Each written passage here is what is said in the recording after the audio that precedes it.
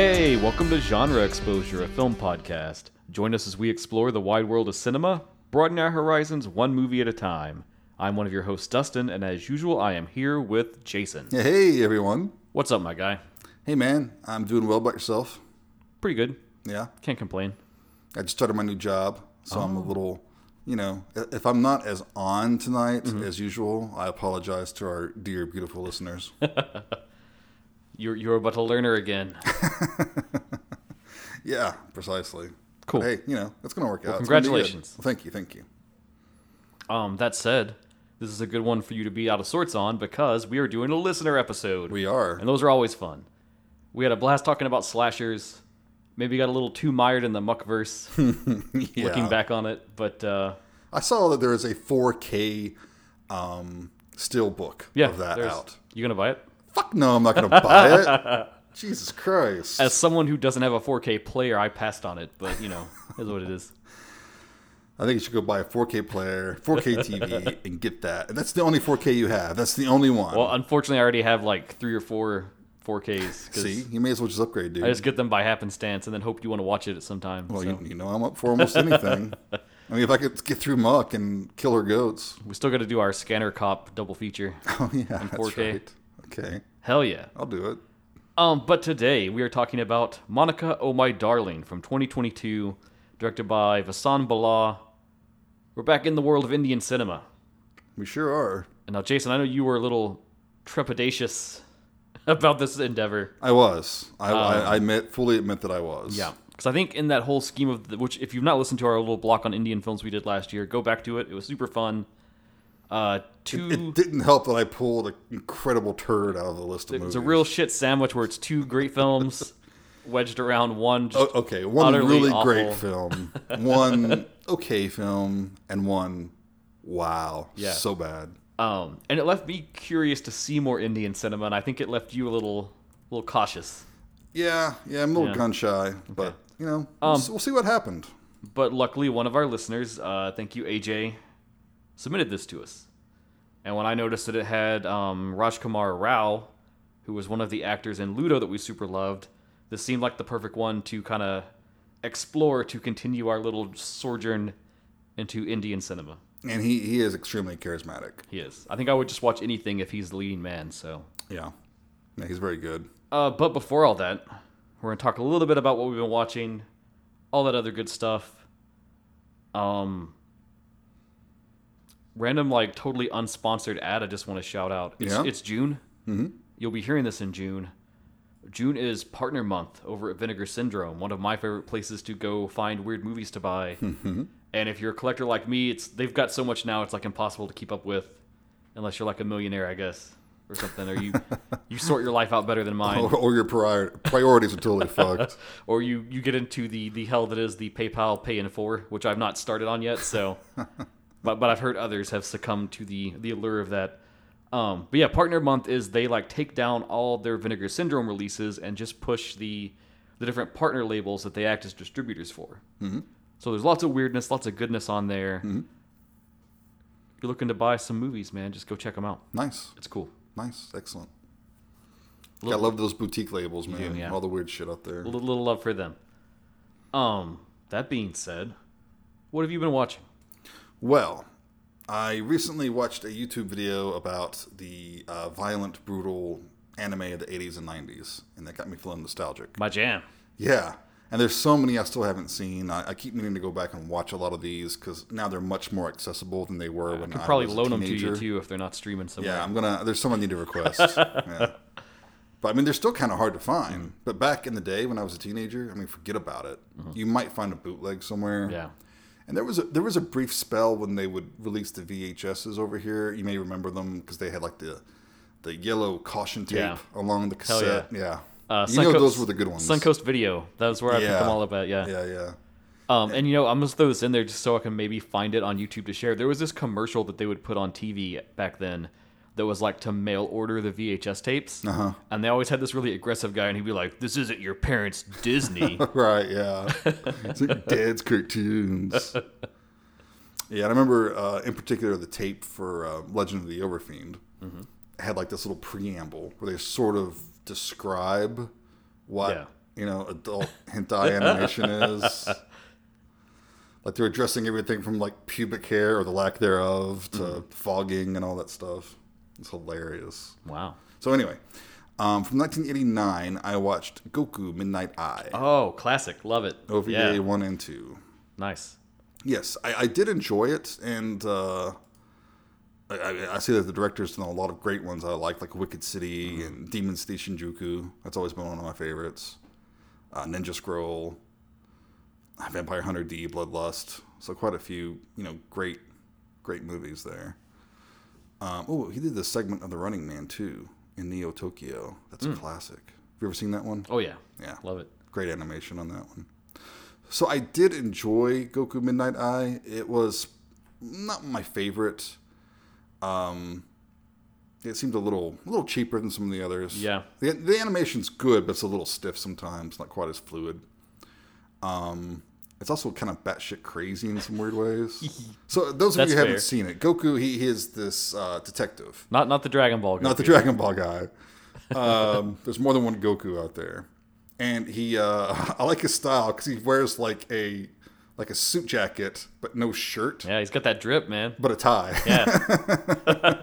He looks like a rejected Street Fighter character or something. Yeah, he does.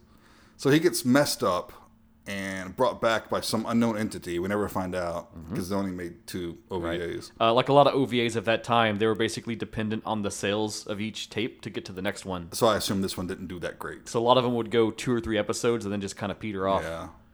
And that's one of the things that frustrated me about them back in the day, too, because it was like comic books. Like, I remember when Image first came out, there were a couple I really got into, and then after 3 issues, they're gone. I'm like, fuck you, comic books. I'm not reading anymore. Oh, well, your mistake was not going for Spawn like me. No, fuck that. So he gets resurrected with an artificial eye that is capable of interfacing with any computer on the planet. That's why he is the Midnight Eye. Yes. So he can, like, access information and spy on people and all this shit. And the weapon he has is this telescoping pole that also shoots like laser blasts. And why not? Special shout out to the half motorcycle chick in the movie. That was interesting. Because at one point there's this little dude like riding her. Yeah, that's like shades of Wicked City with like the Spider Woman and stuff. Yeah, that was really cool. So, I mean, I did enjoy it. It's not one of the better animes of the era, but it was fun. I certainly don't regret watching it. I would probably give it, I want to say 2.5, but I'll probably go ahead and give it 3. I'm about at a 3 on it. Yeah. It's one of those, like, if you like the really, like, over-the-top violent OVAs like Wicked City and Shinjuku and all of those, like, it's good to watch because it's in that same zone. Mm-hmm. But it's not as good as any of those. No, and it's also not as violent. I was kind of disappointed it wasn't as brutal as I was hoping it would be. Dark Side Blues, that's another one that's... Dark Side Blues. Yeah. Okay. It's a pretty cool one. I'll check that out. I'm sure you have it. Yeah. Of course I do. I may have to borrow it. Oh, and Biohunter. That's a rad one. That's on my list. Yeah. I also need to borrow Cybergenesis. Is that it? Genocyber. Genocyber. That's it, yeah. It's fucking ridiculous. I need to borrow that from you. I need that one bad. It's not streaming anywhere. We should do an OVA block sometime. Ooh. That would be fun. What an interesting idea. Put that on the list. Do it. How about you, brother? What you been watching? Do you have anything else? No. That's all I got right now. Okay, I'll always bring 2, so... well, I watched OVA 1 and 2, okay. so I had 2. Sure. Well, did you prefer one part to the other? Or? I actually prefer the first one. Okay. Cool. I've got 2. I'm going to talk about a weird one, and then I'm going to talk about one that I'm very excited to talk about. So, and this is not one of mine, but I'm just going to throw this in there because it happened in the interim of our last episode. Mother's Day occurred, and they had a Fathom Events screening of Grease. Oh, yes. And I surprised my mom by taking her to go see it because it's one of her favorite movies of all time. I'm such a good son. Yes. And it was super fun. I know those Fathom Event screenings of old films are just like a digital file, and it's pretty much just like whatever the current media release is. Mm-hmm. But it's still cool to see it on the big screen. And, yeah, a bunch of other people in the theater. There's a lot of people like dancing and singing along. It was fun. Yeah. It seemed like it was all like families. So. Oh, I'm not surprised. Yeah, I'm sure a lot of people had my idea there. But now to move into something a little racier. Mm-hmm. We've got this Severin Black Emmanuel box set looming in the horizon, which I have pre-ordered. I did spring for the board game. So, course. so think of me what you will. I feel like we need to film ourselves playing it somehow. I don't know how we would orchestrate that. Okay. Maybe if we can rope in Chris on this. Yeah, we can get some people. We can get some cohorts. We can make this work. Plans for the future, though. But it got me thinking because I was like, oh, there's all these Emmanuel films. There's all these Emmanuel ripoffs and like copycats and da-da-da-da. And it sparked one of those memories. Mm-hmm. And that memory was I had seen like some Emmanuel movies on late night TV growing up. Mm-hmm. Like the whole like, Skinamax world. Of course you did. And I was racking my brain because I was like, what was it? I can't remember what it was. Mm-hmm. And so after a lot of investigation, I remembered what it was. Wait, can you describe it a little? Maybe I know what it is. Is there any way you can describe it just briefly? So there's a woman, Emmanuel, and she encounters a group of aliens. And they are coming to the planet to learn about the human species. Right. Through their reproductive process because it's totally different from theirs. That was like a Showtime series or something, wasn't it? Yeah. So it's called Emmanuel in Space. Okay. And it was like a film miniseries that they made. It was like multiple movies. And it was a continual narrative. Okay. Oh, it was serialized. Yeah. Oh. But it was like as movies. Okay. So I found that out, and then I went digging. Like, there's DVDs, but they're way out of print. And I actually ended up having, like, you couldn't even find a torrent with, like, seeds if you just wanted to straight up, like, pirate it. Because I got that desperate of, like, how can I watch this again? So I found a questionable bootleg, we'll say. And I'm not really embarrassed to say that because I think, like, people should know that these movies are out there and people do want to see them. And then if someone decides to pick it up and give it a good release, there wouldn't be bootlegs if there wasn't a demand. Because I will gladly, anytime that happens, throw away a bootleg for a good release. But Krista Allen is Emmanuel. You may know her from Baywatch, among many other things. So this did not have Sylvia Kristel in it, right? No. Okay. All right. And I watched the first one. It's called First Contact, and it's so fucking cheesy, but it's so hilarious and so funny. And that's what I remember is that, like, being a pervy teen with my friends, and we're like, oh man, what's this like? Oh, like sexy movie thing, like softcore basically. You're gonna see boobies. And I mean, there is nudity, there is sex. It is softcore, so you're not seeing any genitals. So tame. But it's so fucking funny unintentionally just because of the way they shot it and the way like every sex scene is filmed the same way. And it's like they'll be in a square room of some design with a thing in the middle. Usually that's a bed that they'll be on having sex. And then they've got the camera on like a track that slowly spins in a circle around the bed as they're having sex. And then while that's going on, it will like smash cut to what looks like B-reel footage from like a Nat Geo documentary or like planetarium footage of just like space. And it'll cut to that and have their like moans and stuff overlaid on it. And then like flash back to the camera slowly panning in a circle around them. It's so bizarre and so weird. And you can't help but just like laugh and enjoy it in that moment. That's a choice. It's a weird choice. Obviously, Krista Allen's gorgeous, so she was a good pick to be in Emmanuel if you had to pick someone from that time. The story's garbage. It's just like whatever. Of course. She meets aliens, she agrees to help them learn about Earth, and then it's just like excuses for them to have sex. Yeah. Outside of the original, which is, pretty decent erotica for its time, I'm pretty sure all the stories are crap.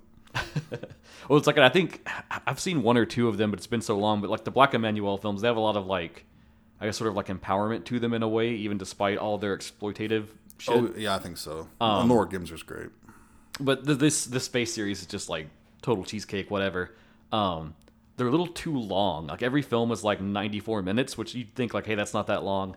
But literally the storylines are so spaced that it's kind of like 3 individual 30-minute stories that have been smashed together. Ooh. With like no continuity. Like it should have just been a TV show. Are you sure it wasn't? They just smashed them together into an anthology? I researched into it and they screened as films. Huh. Weird. Yeah. Okay. Very odd, very weird. If you're like me and you pre-ordered the Black Emmanuel box set and you're looking for somewhere to go later, maybe seek these out because they're at least a funny time to watch. Well, it sounds very different from the Black Emmanuel series, at least what I've seen, because she encounters cannibals and all sorts of shit. It's a lot more tame. Right. They do some weird stuff with like they get a device that lets them like change their appearance. So there's a lot of like they transform into another person, and that's handy. I guess if that's your kink, that's kind of cool. But I mean, if. But that's literally like I'm spending way too much time on this movie. Whatever. Fuck it. I'm going to be that guy. I'm a champion Emmanuel in space. So, like, after she agrees to help, well, she doesn't agree to help them outright at first because she's kind of like, well, this is weird. Like, they think like, oh, you're like the most beautiful woman on the planet. You have to help us. Mm-hmm. And then she's like, I'm not that person. I'm just, like another random chick that's on the planet. And so the lead alien, that's kind of the one she's interacted with a bunch, she gives him this test where it has the same Emmanuel motif of like the globetrotting. So she's like, I'm going on a cruise on the Nile, and you're going to come with me, and I'm going to use the transformation thing and become another woman, but not tell you who I am. And then you have to figure out who I am among the crew on the boat before we get to the city. And if you can figure out who I am, I'll help you all and teach you. But if not, then you need to find someone else. Because there's a whole thing about like something like her essence is so perfect that they can just like sense who she is because she's so kind and nice. She's Emmanuel. She's the most beautiful person. She is in the Emmanuel. So then that whole like that's just like a 30-minute chunk in this film. This is its own self-contained plot, but it's basically the alien dude like fucking chicks left and right. He immediately guesses who she is, and then she goes out of her way to like dissuade him. So then he goes on an escapade of like fucking 3 or 4 different women, only to go in a circle to come back and be like, it was you all along. Why'd you lie to me? Ridiculous. Okay. Super funny. If that's your jam, there's laughs to be had. Some goodness. All right. Now let me get much more serious and talk about yesterday. Okay. Yesterday I went to another Fathom event screening for Shin Kamen Rider, directed by Hideki Anno, who you may know for Shin Godzilla, Shin Ultraman, or if you're an anime kid like me, Neon Genesis Evangelion. Shin. No Shin in there. that one? Oh, okay. He did a whole thing. It was like the Shin Hero Project where he was like taking like superhero things of his youth that he loved and like making a new film for them. Because Shin is like new or something, right? Okay. It can mean new, it can mean true. It kind of depends on the context. Right. But all these were like, we're going to update Godzilla, we're going to update Ultraman. I don't think he directed Ultraman. I think he gave that to like one of his collaborators, but he did like help set it up. Cool. But then for this Kamen Rider, he directed it himself. And it's basically just a modern, big-budget readaptation of the original, like, from the 70s Kamen Rider show. Which, if you know me, I'm obsessed with Kamen Rider. I love tokusatsu anyways. So this was a big deal to see it get, like... I'm not saying it's like a Marvel movie, but it had the Marvel movie treatment of, like, super modern, super slick, big budget, big action moments, big CG craziness going on. Was it as good as the Marvel movies? I think it was better because it had this emotional heart and it had a message and it had a point to it. And it wasn't just like smashing your toys together for 2 hours and then a big sky beam shows up. Yeah, it was super fun. It's just, it's literally the classic story of a dude named Hongo Takeshi who gets kidnapped by this secret terrorist organization called Shocker, who are remodeling people into like animal hybrid cyborgs to make them superhuman. And they're trying to dominate the world, essentially. And most of their agents, they brainwash, but the scientist that's been helping them feels guilty. So he subverts the brainwashing on Hongo, which lets him retain his humanity. And instead of being one of their augmented cyborg warriors, he decides to be Kamen Rider and oppose them and fight for justice. Nice. Just classic, really awesome superhero epics. And what the film did that was super cool, I think, is that, like... it leaned into, like, there's always been kind of a little horror tinge to Kamen Rider to start with. And it really, like, dialed into that. Because, like, one of the things they talk about is, like, where they are superhuman, the, like, strength of their punches and kicks are supposed to be so great that they could just, like, smash a wall like it was nothing. And for the 70s, they couldn't really go too far in the effects because it was super low budget. But, like, in this one, when he's fighting the grunts are just dudes. Just, like, dudes in suits or stuff. Like, they're nothing special. When he punches them, they explode blood and just like crumple before him. And it's super violent, super bloody. And they really played that up well in a nice way. Cool. And then especially all of the other like cyborgs that he fights, they all have very cool, very almost like monster costumes going on. There's a little dodgy CGI in there, but for a film made in Japan, that's kind of just to be expected. Yeah. They don't have the money that Disney has to pour into something to then make everyone rush and still look like shit. But heart goes a long way. Yeah.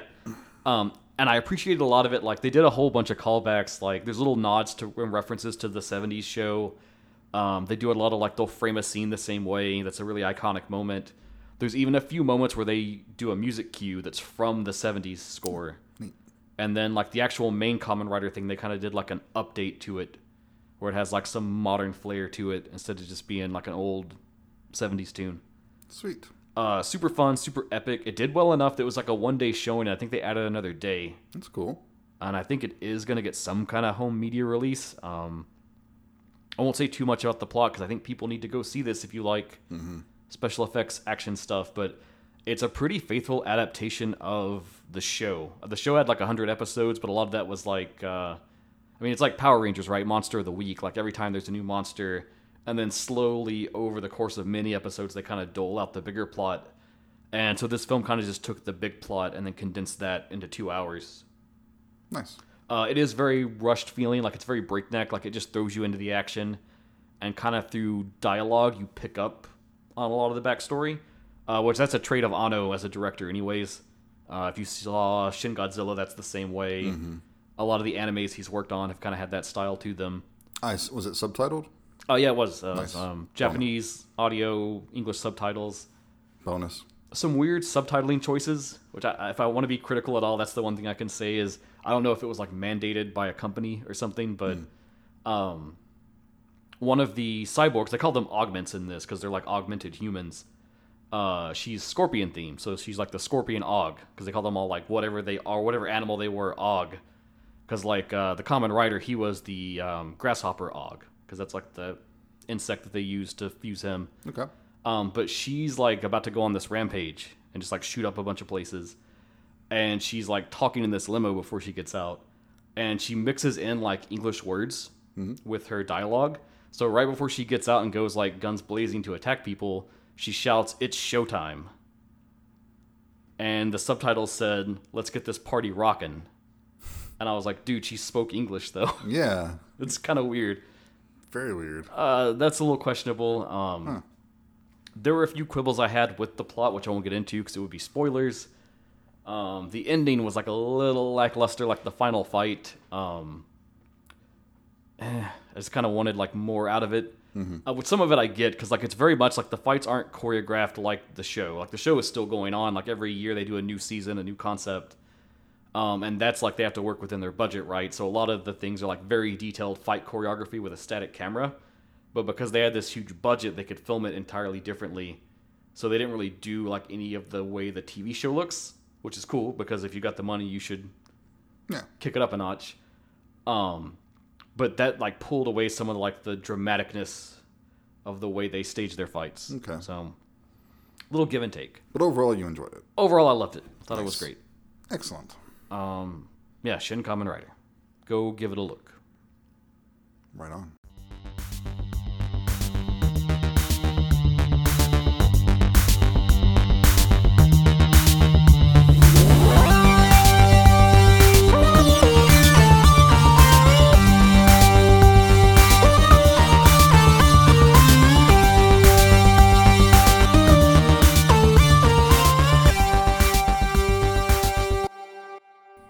Alright, so today we are talking about Monica, Oh My Darling from 2022, directed by Vassan Bala, based on a Japanese novel written by Keigo Higashino. Yeah, I was surprised when I saw. Go ahead. Sorry. God of mystery novels, Oh, is he? some may say. Oh, okay. Yeah. Yeah, I was surprised that this was adapted from a Japanese novel, but I could also kind of see it in the plot. Yeah. Once you get into it, it becomes very apparent. I have a bunch of notes about Higashino because I am a big fan of his, which we'll get into at some point here. But let me hit you with the synopsis on this film. Do it. A slick robotics expert joins a murderous plot after a passionate affair takes a sudden turn, but nothing, not even death, is what it seems to be.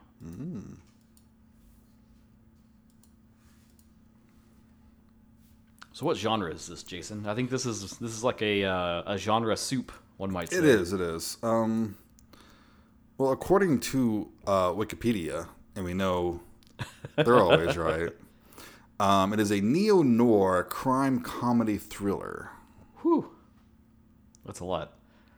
It is. Do you agree with that assessment? I do think it has all those elements. It does indeed.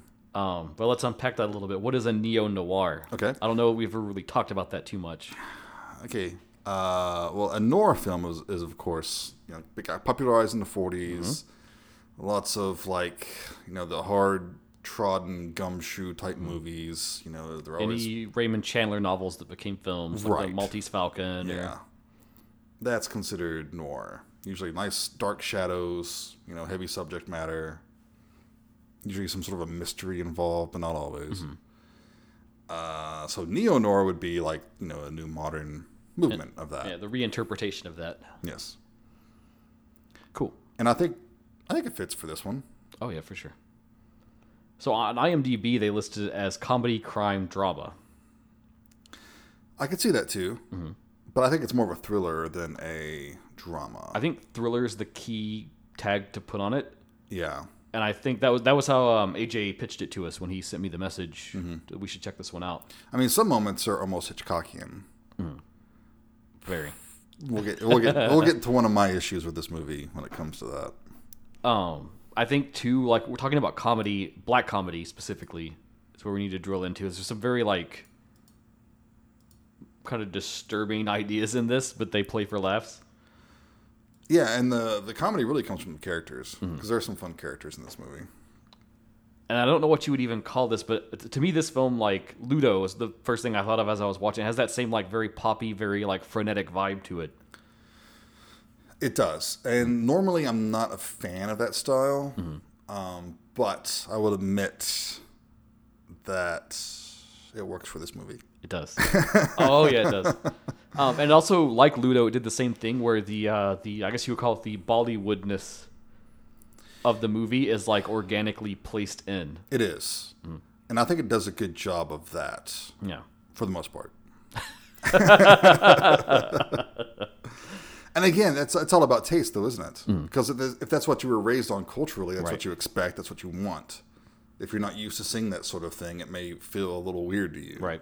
So I'll be honest and maybe just say this now up front, to admit, in the past, pre this podcast and everything else, I usually avoided Indian cinema because the ones I had seen really put me off, and that's the ones that are the super Bollywood, every 2 seconds they're launching into a musical number. Right.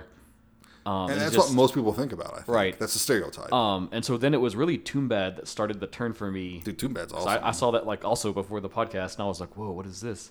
And then doing the podcast, seeing Ludo, and I was like, "Oh, they're making modern films like this where it still has that Bollywood element, but it's now filtered through more genre cinema-ish Yes. elements." Yes.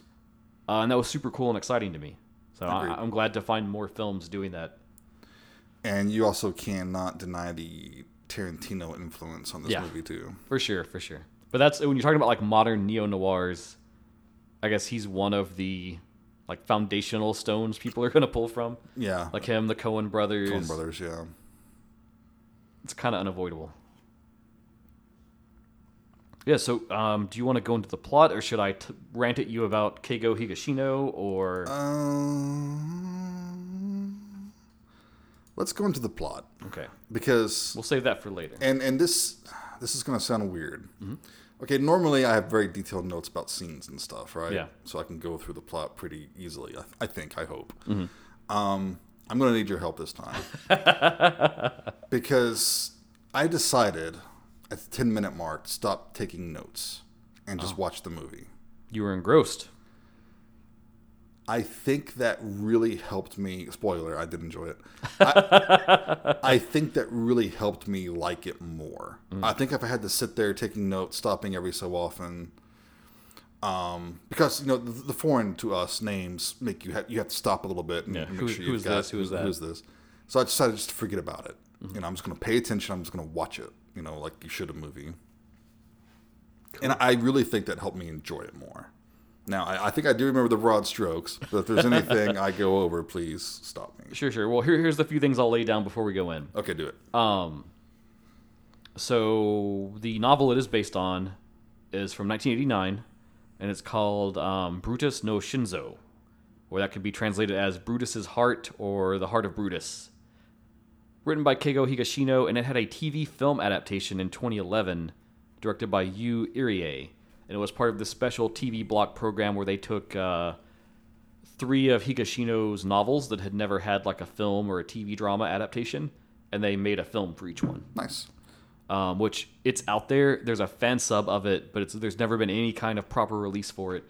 If you go hunting, you can find it. I did. I watched it, and probably at the end, I'll kind of lay down the differences, because I think there's some very interesting changes between the two. Okay. Because to my knowledge, this TV film is like a 1-to-1, like we translated the book right into a film. Okay, kind of shot it like a script. Okay. Because the whole point was to be very faithful to the source. And Monica did some interesting changes where they really like adapted it to their culture in an interesting way that almost, I'll say this up front, I think they kind of improved on the concept a little bit. Okay. We'll get into that. Excellent. So we start at this factory. Unicorn Factory. Yes, Unicorn is the company. And it's very late at night, and they've got these big like robotic arms you would use for like factory work or construction. Yeah, or assembling stuff. something. Yeah. And the area we're in seems like kind of like more of a test bed area where they're like developing new technology and stuff. Right. And we meet these 2 characters, Dev Prakash, and I don't remember who plays him because he dies like real soon. We're about to just get into that. Say goodbye to him, folks.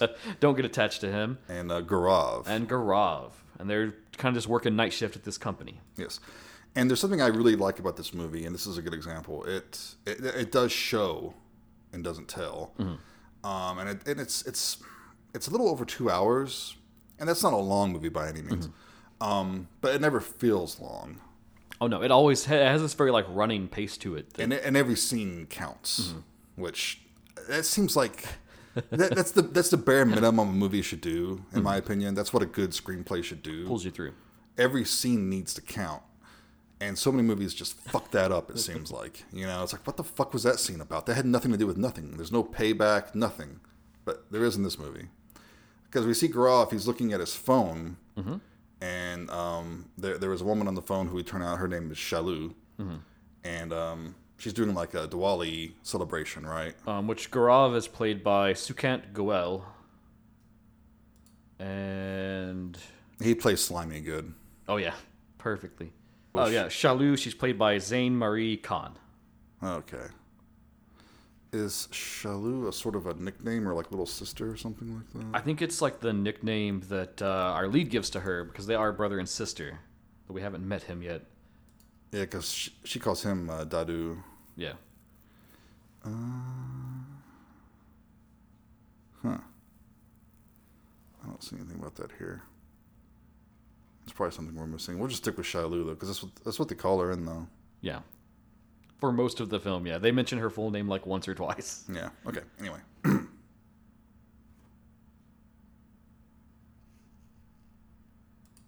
So he's watching this video of her, and it's obvious he's in love with her.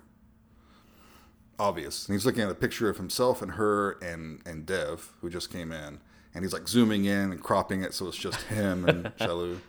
It's very evident. Yeah. So Dev comes in, he's all happy. He says, "Hey, I just proposed to her." And Gaurav's like, "Oh, what did she say?" And she said, "Yes." So immediately after that, there's an accident. Yes. Conveniently, he goes to check on one of the robotic arms.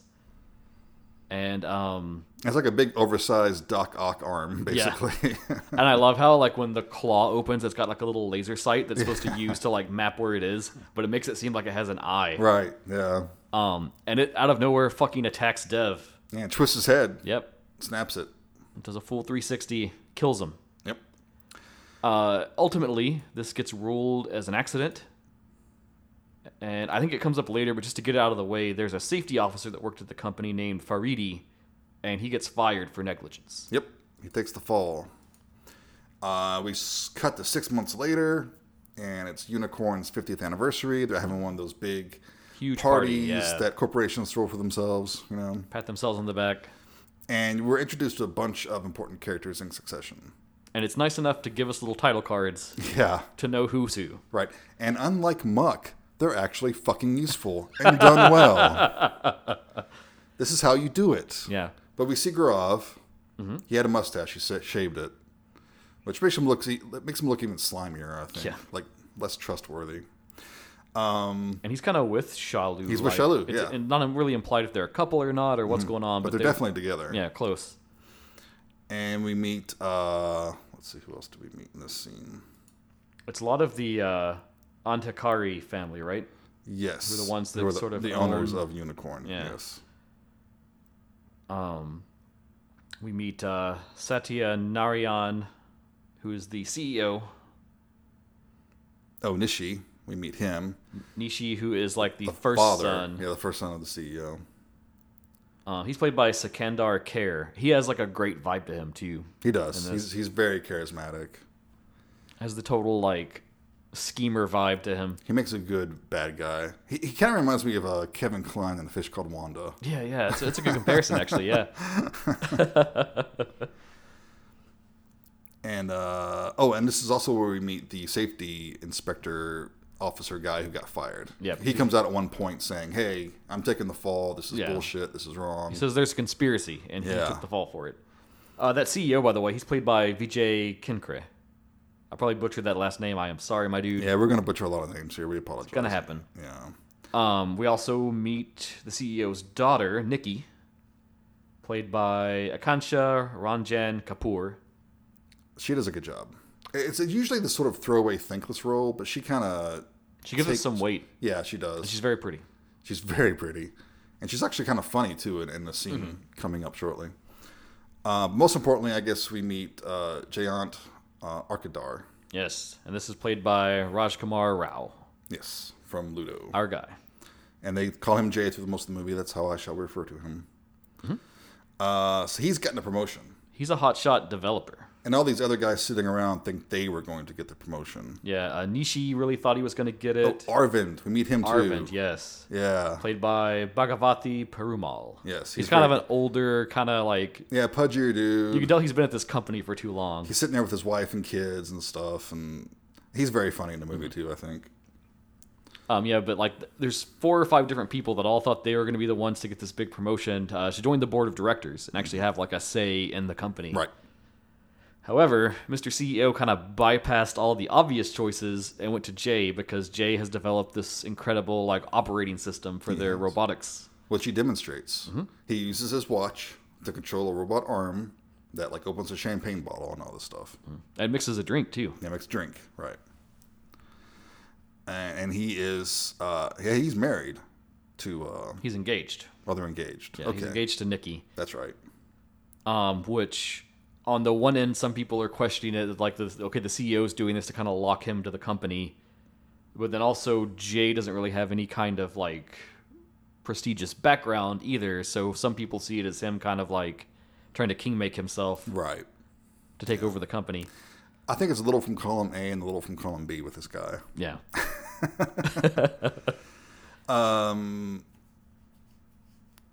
However, there's one more key player in this story. Yes, who are we missing right now?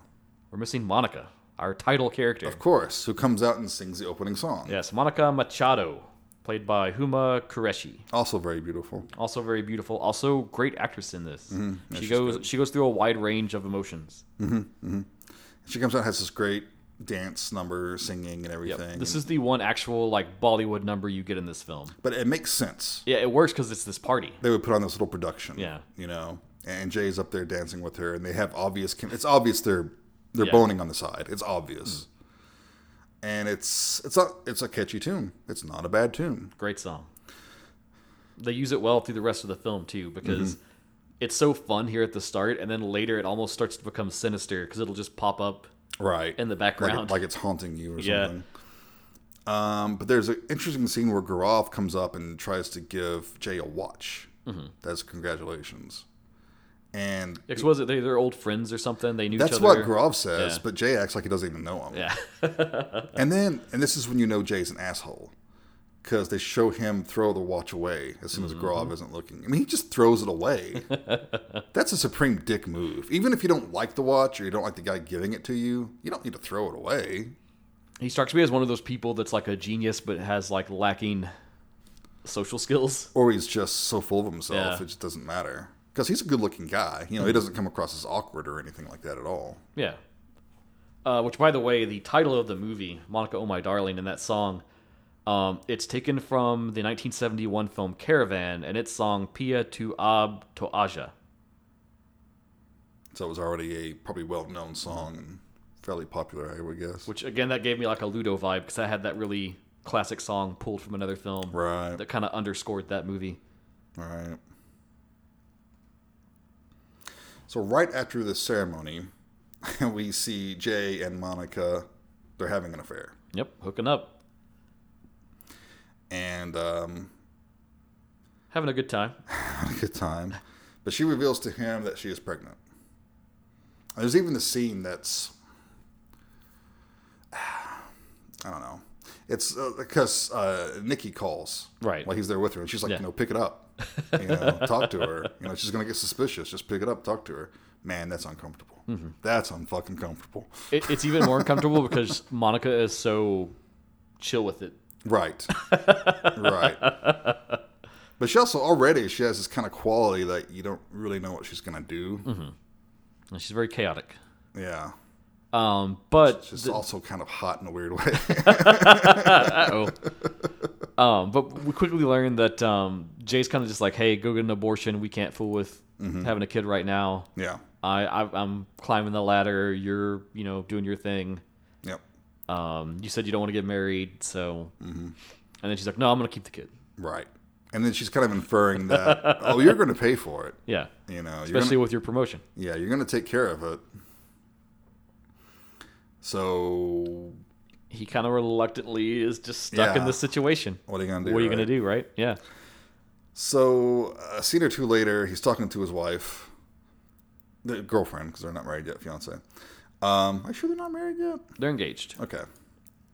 And you can tell he wants to just admit to it. Yeah. Just say he's been unfaithful.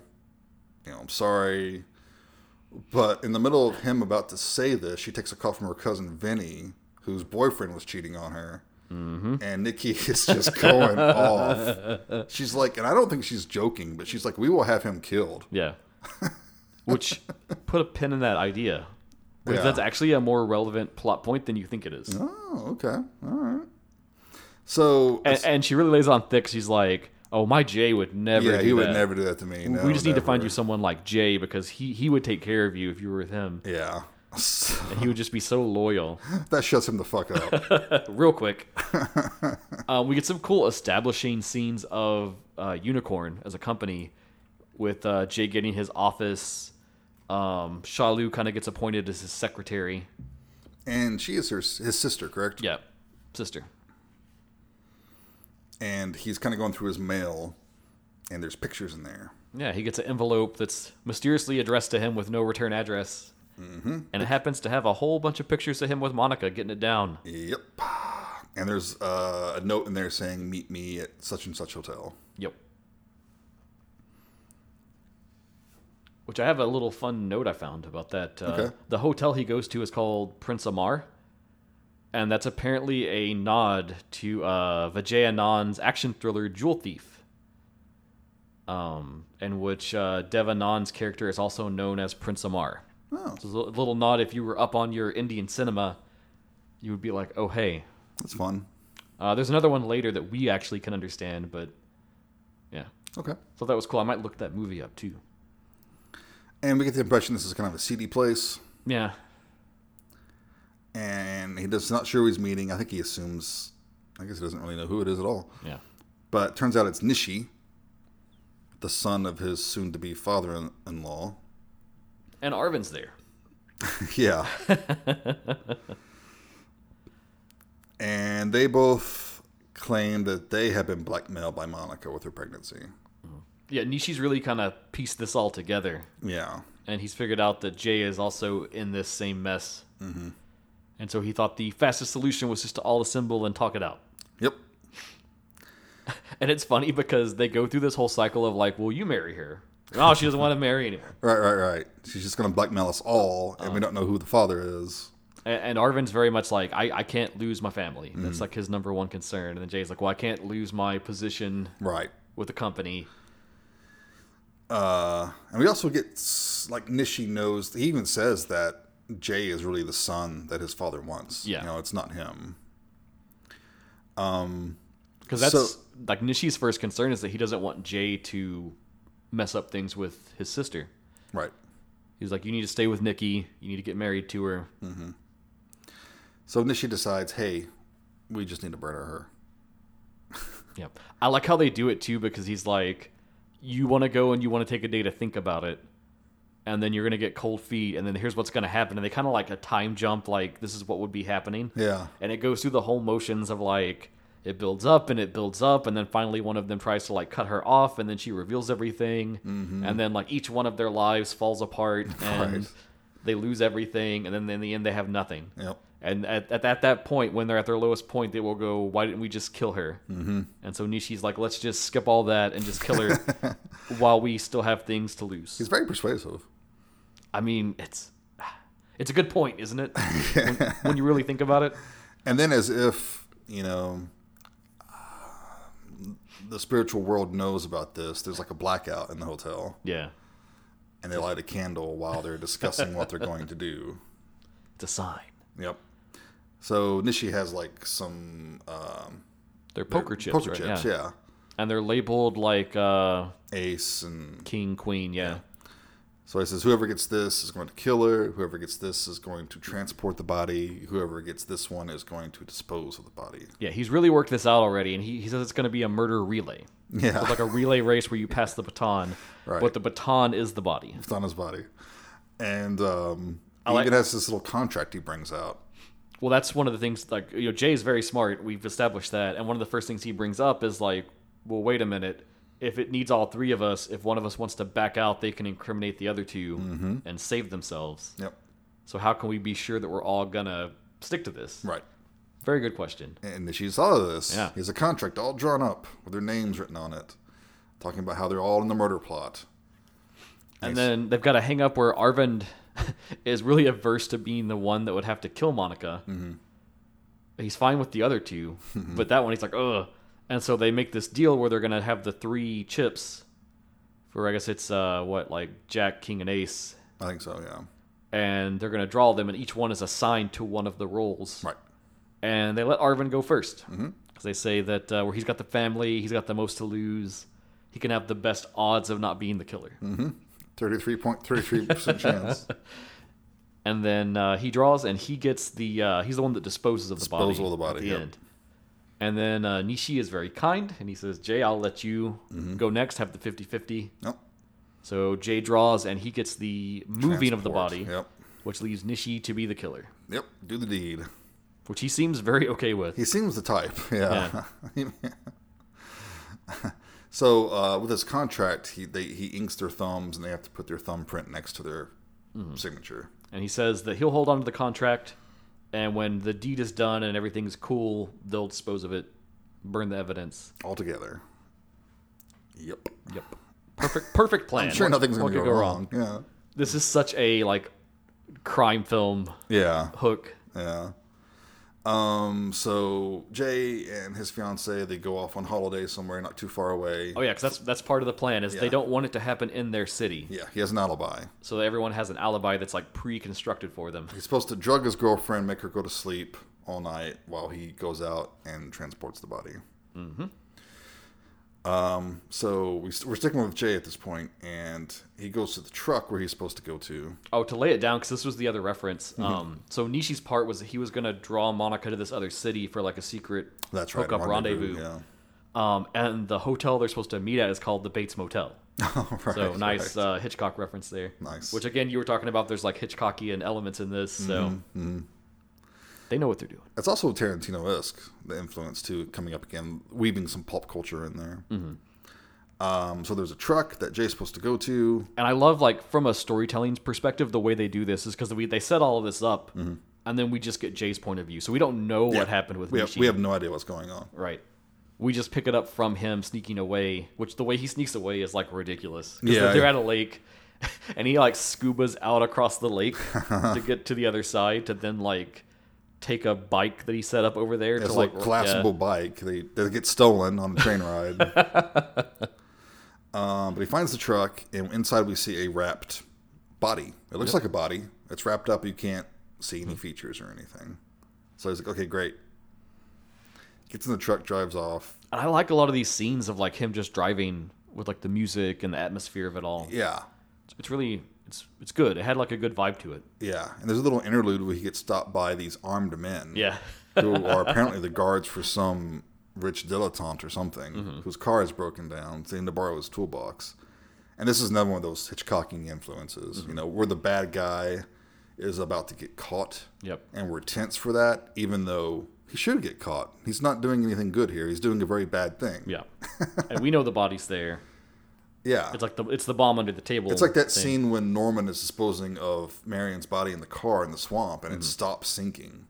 And you're like, oh no, he's going to get caught. And you're like, well, maybe he should get caught. Yeah. Why am I siding with this guy? So he gets in the toolbox and everything, and I like it too because they want to get in the back of the truck, and then he just happens to notice that it's like mounted to the bottom bumper. Yeah, they weren't gonna take no for an answer, were they? And it's funny because he's like, "Hey, just take the toolbox. I'll get another one." And they're like, "No, you stay. Yeah. If we can get this fixed, the madam wants to thank you." Yeah. She like blows him a kiss. That's her thank you. And I like they even prep him for it because they're like, she likes to blow kisses. Make sure that you're receptive. Yeah, blush. Yeah. Yeah. Blush. And it's a neat build-up because you think this is going to chain into more. But like right at the height of his nervousness, they let it go and they let him go on. Right. So he drives off and meets up with Arvind, who, of course, is chickening out. Yep. And is like, I can't dispose of the body myself. And they're like out in the wild. There's like... it's like a jungle they're supposed to dump her body in. Yeah, and there's like signs for be aware of leopards. Mm-hmm. And they're trying to drag her body out into the woods. And then they see one of the leopards and get freaked out. So they run off, just leaving the body laying there. Yeah, like near a river, I think, is... Yeah. Which is not where they were supposed to put it, but... Right. yeah, it is what it is. They were supposed to dispose of it, not just leave it laying out. Yeah. So the next day, Jay's at work, kind of super paranoid. Yep. He sees Arvind, and they both share the, like, nervous glance. Yeah. And then there's this meeting, and they're all waiting for Monica to get there. She's not showing up. They're like, okay, well, we just have to go on without her. But then she shows up. And immediately that's like everything twists. Yeah. Because they're like, oh, shit. And it's something you see coming, because obviously it's coming, because we didn't see what was in the wrapped body, Which there's a part where, I think it's when he first gets with Arvind to dump the body. And when Arvind finally convinces him to help him, which he didn't want to do because he's like, that's your job, not mine. He says, hey, should we, like, check the body? Yeah. And he's like, that's gross. Why would we check the body? Not a bad idea, to be honest with you. So I like how they, like, layer up to that. Mm-hmm. It's both very obvious, but, like, they earn the moment, I think. Right. So, of course, they're both shocked. And they don't know what to say or do. And Monica's just acting like nothing's wrong. Everything's fine, And then, meanwhile, there's some wildlife photographers out in that jungle. Yeah. Looking to snap some critters. We quickly find the brightly yellow wrapped body. And surprise, it's Nishi. Yep. So obviously their first and most obvious conclusion is that Monica killed him. Monica must have killed him. And there's just funny little montage in their heads of what happened. Yeah. It's like a super action movie moment where she like spins and flourishes with the like meat cleaver he was going to use. Yeah, and like slashes his neck. And there's one where she shoots him or has him shot. Yeah, she has an accomplice that comes in to shoot him in the back of the head. But the more alarming thing is that as they kind of extrapolate this, they're like, well, if Nishi's dead, he had the contract on him. Where's that? Yeah, she's got where's it. that? She must have it. And she's going to know that we're... oh, no. Yeah. And it all starts to collapse down. And this is where we get the cops coming in, which is pretty fucking amazing. One of my favorite characters in the whole movie. Yes. Vijay Shanti Naidu. Yes. Naidu is awesome. Played by Radhika Apte. Yep. To her, everything is kind of hilarious. Yeah. You can never tell if she is just like a bumbling cop or like a super like speed chess genius that is like playing everyone. Right. And I love just how laid back she is, but then yet she'll pop off like one question and just destroy them. Yeah, and she's like always laughing about everything. And It doesn't hurt that she is pretty. and she's very gorgeous too. Like, everyone in this film is gorgeous, to be honest. Yeah, like, what's going on with this? yeah, the dudes, the chicks, everyone. Everyone. Even Arvin, man. I mean, for like an old guy. Yeah, he's got it going on. So Jay mostly keeps his cool, I think. But it's funny because, I mean, he has like an ironclad alibi. They set that up. Mm-hmm. And Naidu almost immediately teases him about it. And she's like, oh, your alibi's a little too tight. Yeah, your She's like- story's too tight. And she's like, if you were an actual criminal that was trying to do this well, your story would be a little loose and it would have room to kind of shake and move and evolve based on what's going on. Yeah, she's constantly trying to get him to slip up and say something.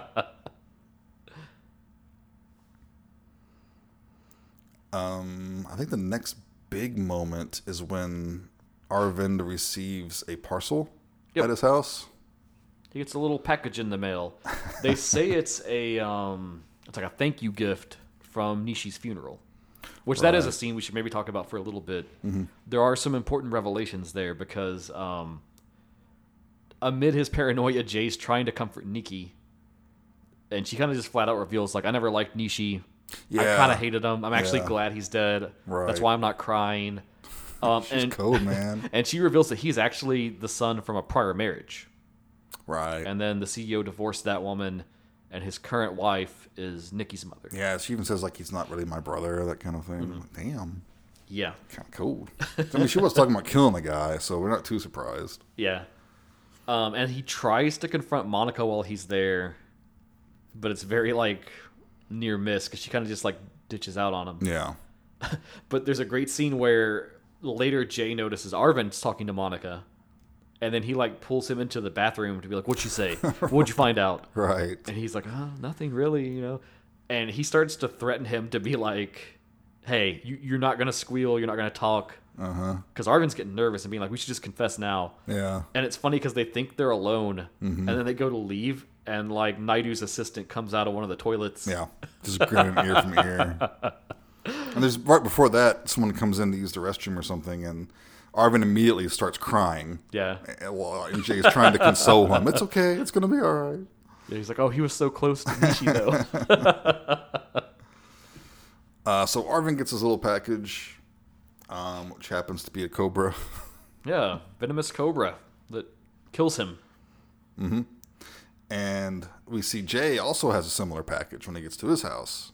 But he gets it as the news is talking about... I think his sister calls him, right? Yeah. Oh, yeah. Yeah. I was like, turn on the news. Yeah, because he doesn't want to at first. Yeah, so he's sitting there with the box on his lap, and he's flipping, and he finds it, and it's dead by snake bite.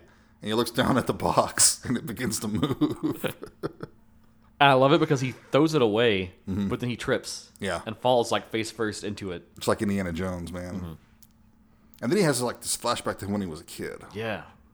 He's always had a fear of snakes. And he just gets very still. And we get the impression that a lot of time has passed. I think it's even, like, morning or something, isn't it? It's like he's just sat there still the whole time, hoping it'll... And the snake's been there, too, and I guess it gets bored eventually, and it just sort of slithers off. Of course, I'm thinking, dude, you still got a fucking cobra in your house. You need to deal with this. I mean, he doesn't really go home that much after this, though, so... It's true. It's the cobra's house now. I need a new apartment. It's fair enough. So now he's extra suspicious because someone's killed Arvind, and he's clearly next. Yep. And he gets a text with a photo of the contract. Yep. And he follows the text instructions. It says, come to the roof of the factory. Yep. He goes there, and, like, the contract's sitting there on the side of the building, right? So he goes over to get it, and someone comes up from behind him and, like, picks him up and throws him over the building. Just chucks him over the side. And you're like, shit. And this is, like, one of the best, like, the way they tease this out. Because he's hanging there. He manages to grab the ledge. Yeah, he's grabbing the ledge, and the contract is not far from him. It's kind of like stuck against the building. Yeah, it's like over and one floor down. Yeah. So we kind of pan out, and we see Naidu and the other cop outside. Yeah. They're like stopping to get a treat or something, right? Yeah. But in the background, we see him like ninja warring over this building to try to get to the contract. And I will say, it's a little too long. it's a little too long, but it's also a little goofy because of the music. Yeah. I think the music should have been more serious because this is a fairly tense scene. Oh yeah. And it's kind of Hitchcockian too. And I think this is one of the few weaknesses of the movie. I think the kind of jaunty music that plays through most of it kind of undercuts some of the tension. That's fair. But having said that, like we're pretty sure he's not going to fall. But at the same time, who knows what's going to happen? But the contract is like blowing around, and it blows down onto the cop's car. And he finally scurries down the building, gets over there to it, and grabs it just as they're coming out. Mm-hmm. And because he wrote bird shit onto it, and he's like using the paper to wipe it off and like crumpling it up so they won't be interested in it because it's covered in bird shit. Also, in this moment, we do see who pitches him over the side.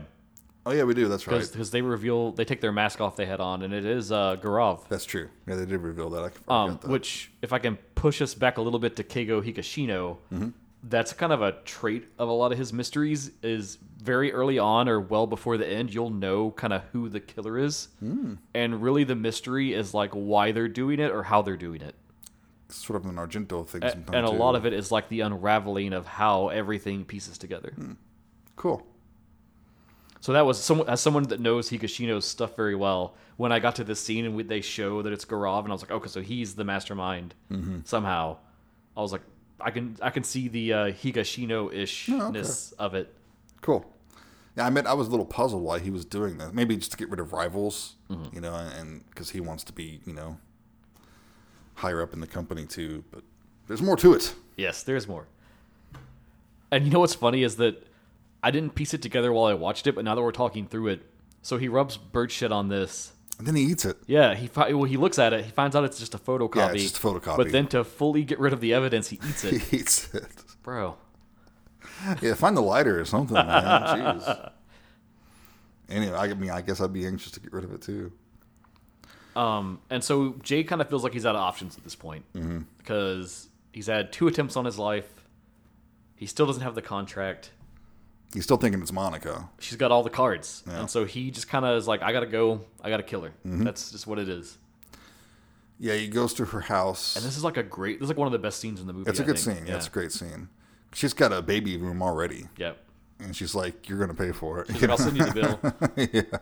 She was getting it like on credit or something for now. Yeah. So it starts with like a little slapping, but it turns into a all-out fucking brawl. Yeah, and it's funny because Jay's good at a lot of stuff. He's not the most physically inclined individual. And Monica's tough. She's fighting hard, fighting for her life. So it quickly becomes like a life and death struggle between the two of them. And he has his belt out that he has gotten wrapped around her neck, and he's choking her.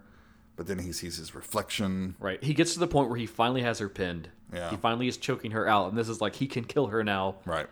And he looks over, and he sees his reflection. He doesn't like who he's become. And it kind of breaks him down.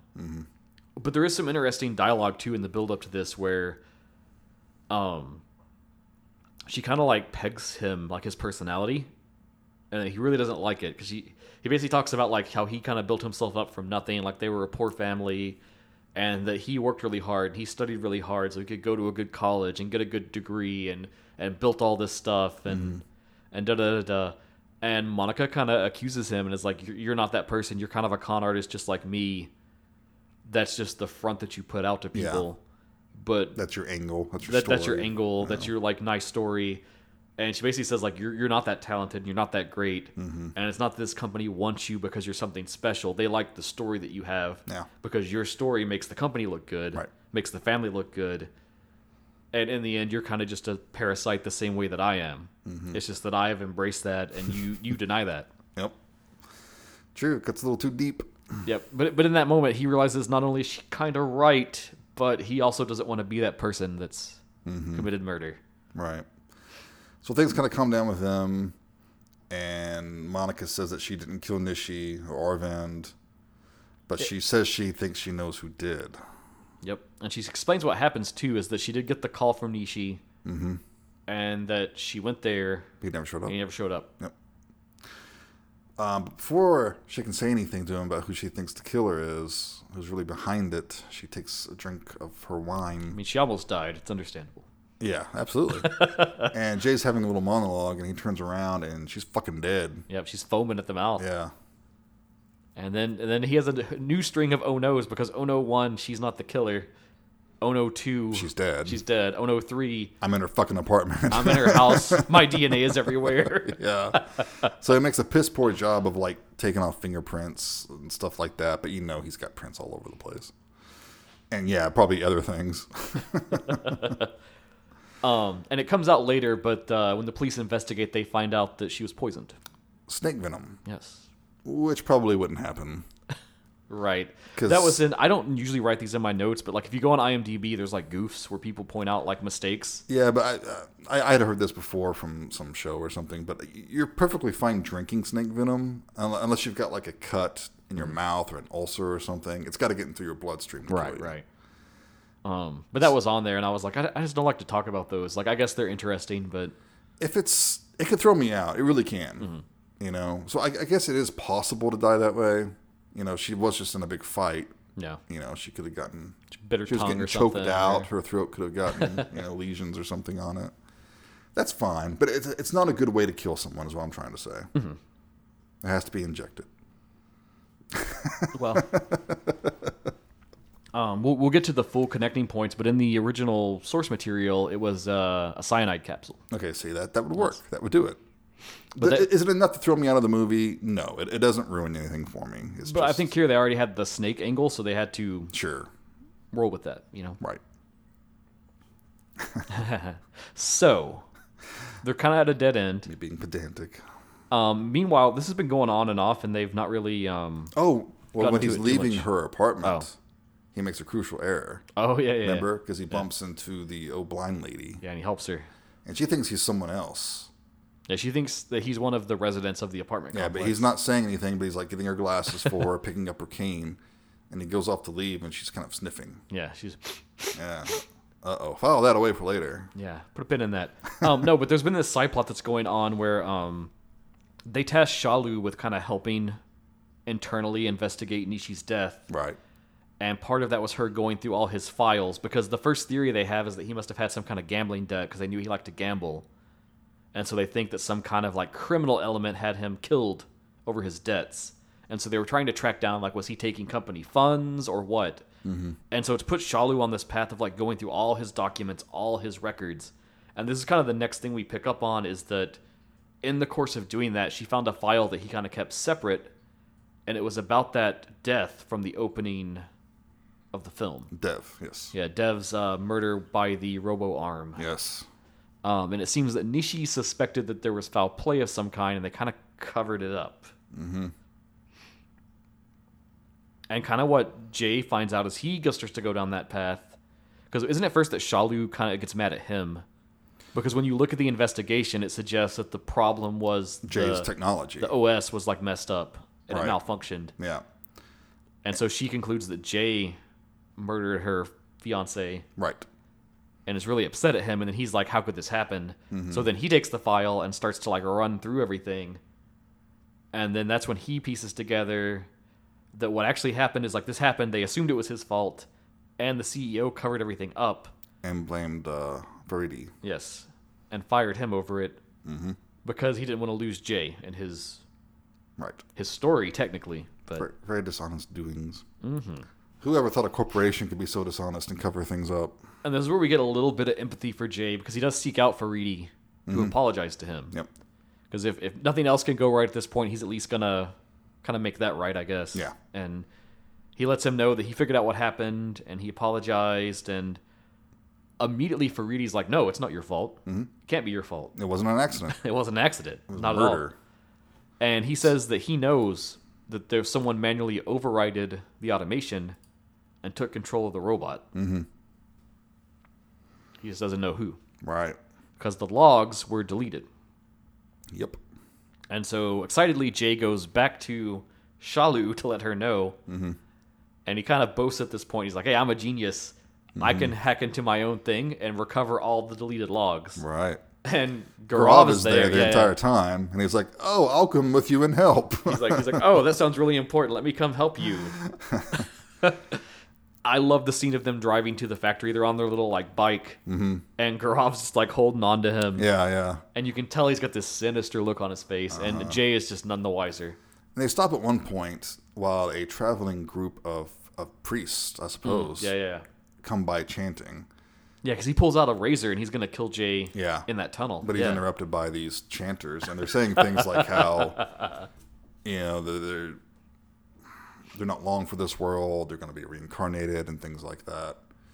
And Jay and Garav give like passing bows and stuff like that, but you can tell they don't take it that seriously. But there's been a few points throughout the movie where we hear a little bit about karma and things like that. Which again, because the Ludo vibes. Yeah. File that away for later. And I just love the flow of the film too, where it's like it'll be kind of poppy and fast and fun. Then you'll get this really tense moment, and then they kind of smash it up with something funny happening. Right. And it makes a good like flow, I think. So they finally get into the factory. Jay discovers he's digging in there, and he figures out that it was Garav who killed Dev. And Garav sneaks up behind him, right, and whacks him with something, a wrench. Yeah, it's a big wrench. Yeah. And then he throws him in that robot ring. And he's trying to use the big arm to kill him just like he did Dev. So Jay is kind of dodging around and fighting this big Doc Ock arm. And during that fight, that's where Garav confesses to everything. Yeah, he's explaining, he's monologuing. He's talking about everything that happened. Because the final piece of the puzzle is that Nishi pieced together that Garav was the one that killed Dev. Because he was there that night. Yeah, he saw everything. But he wanted to sabotage Jay, and so he decided to cover it up and keep his secret, but also that gave him leverage over Garav, and he would kind of, boss him around. Do all of his dirty work. Yeah. And the straw that broke the camel's back was that Nishi actually wasn't feeling up to killing Monica, and so he was going to get Garav to do it. Yep. And he had Garav place the cameras in Monica's apartment. Yeah, to get the videos of Jay hooking up with her. Yeah, so Garav decides, I'm not going to do this, I can't do this, and kills Nishi. Yep. I like how he frames it too. He's like, if I have to kill someone anyways, I might as well kill Nishi. Yeah, this piece of shit. Yeah. So it was Nishi's body wrapped in the yellow tarp. But then that's how Garav got the contract, because of course he searched the body. Mm-hmm. And he's kind of been this secret fourth player in this game. Behind the scenes. And then we get a callback from the very beginning of the movie. Yes. When Jay's using his watch to control the robots, because he does the same thing here with the arm. Mm-hmm. And has it come down and grab Garav's head and twist it, just like he had done to Dev. Yep. So the bad guy's dead. Comeuppance. Yeah, the comeuppance. This is usually when the movie would have a nice happy ending, right? Yep. However, there's one little loose strand left still, because Garav never really talked about killing Monica. Right. And Jay just sort of assumes that he did.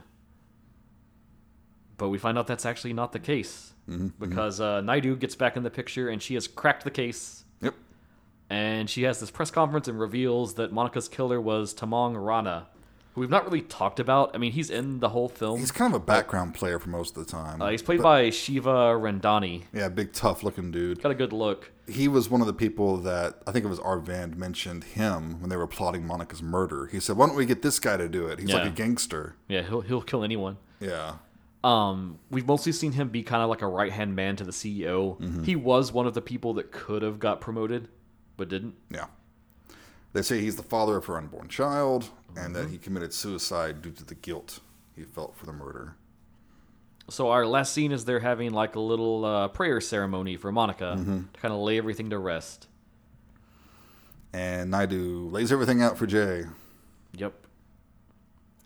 Well, it's interesting because he talks to the CEO first, and the CEO is kind of being suggestive, and he's like, you'll get used to our family and the way we do things. Yeah.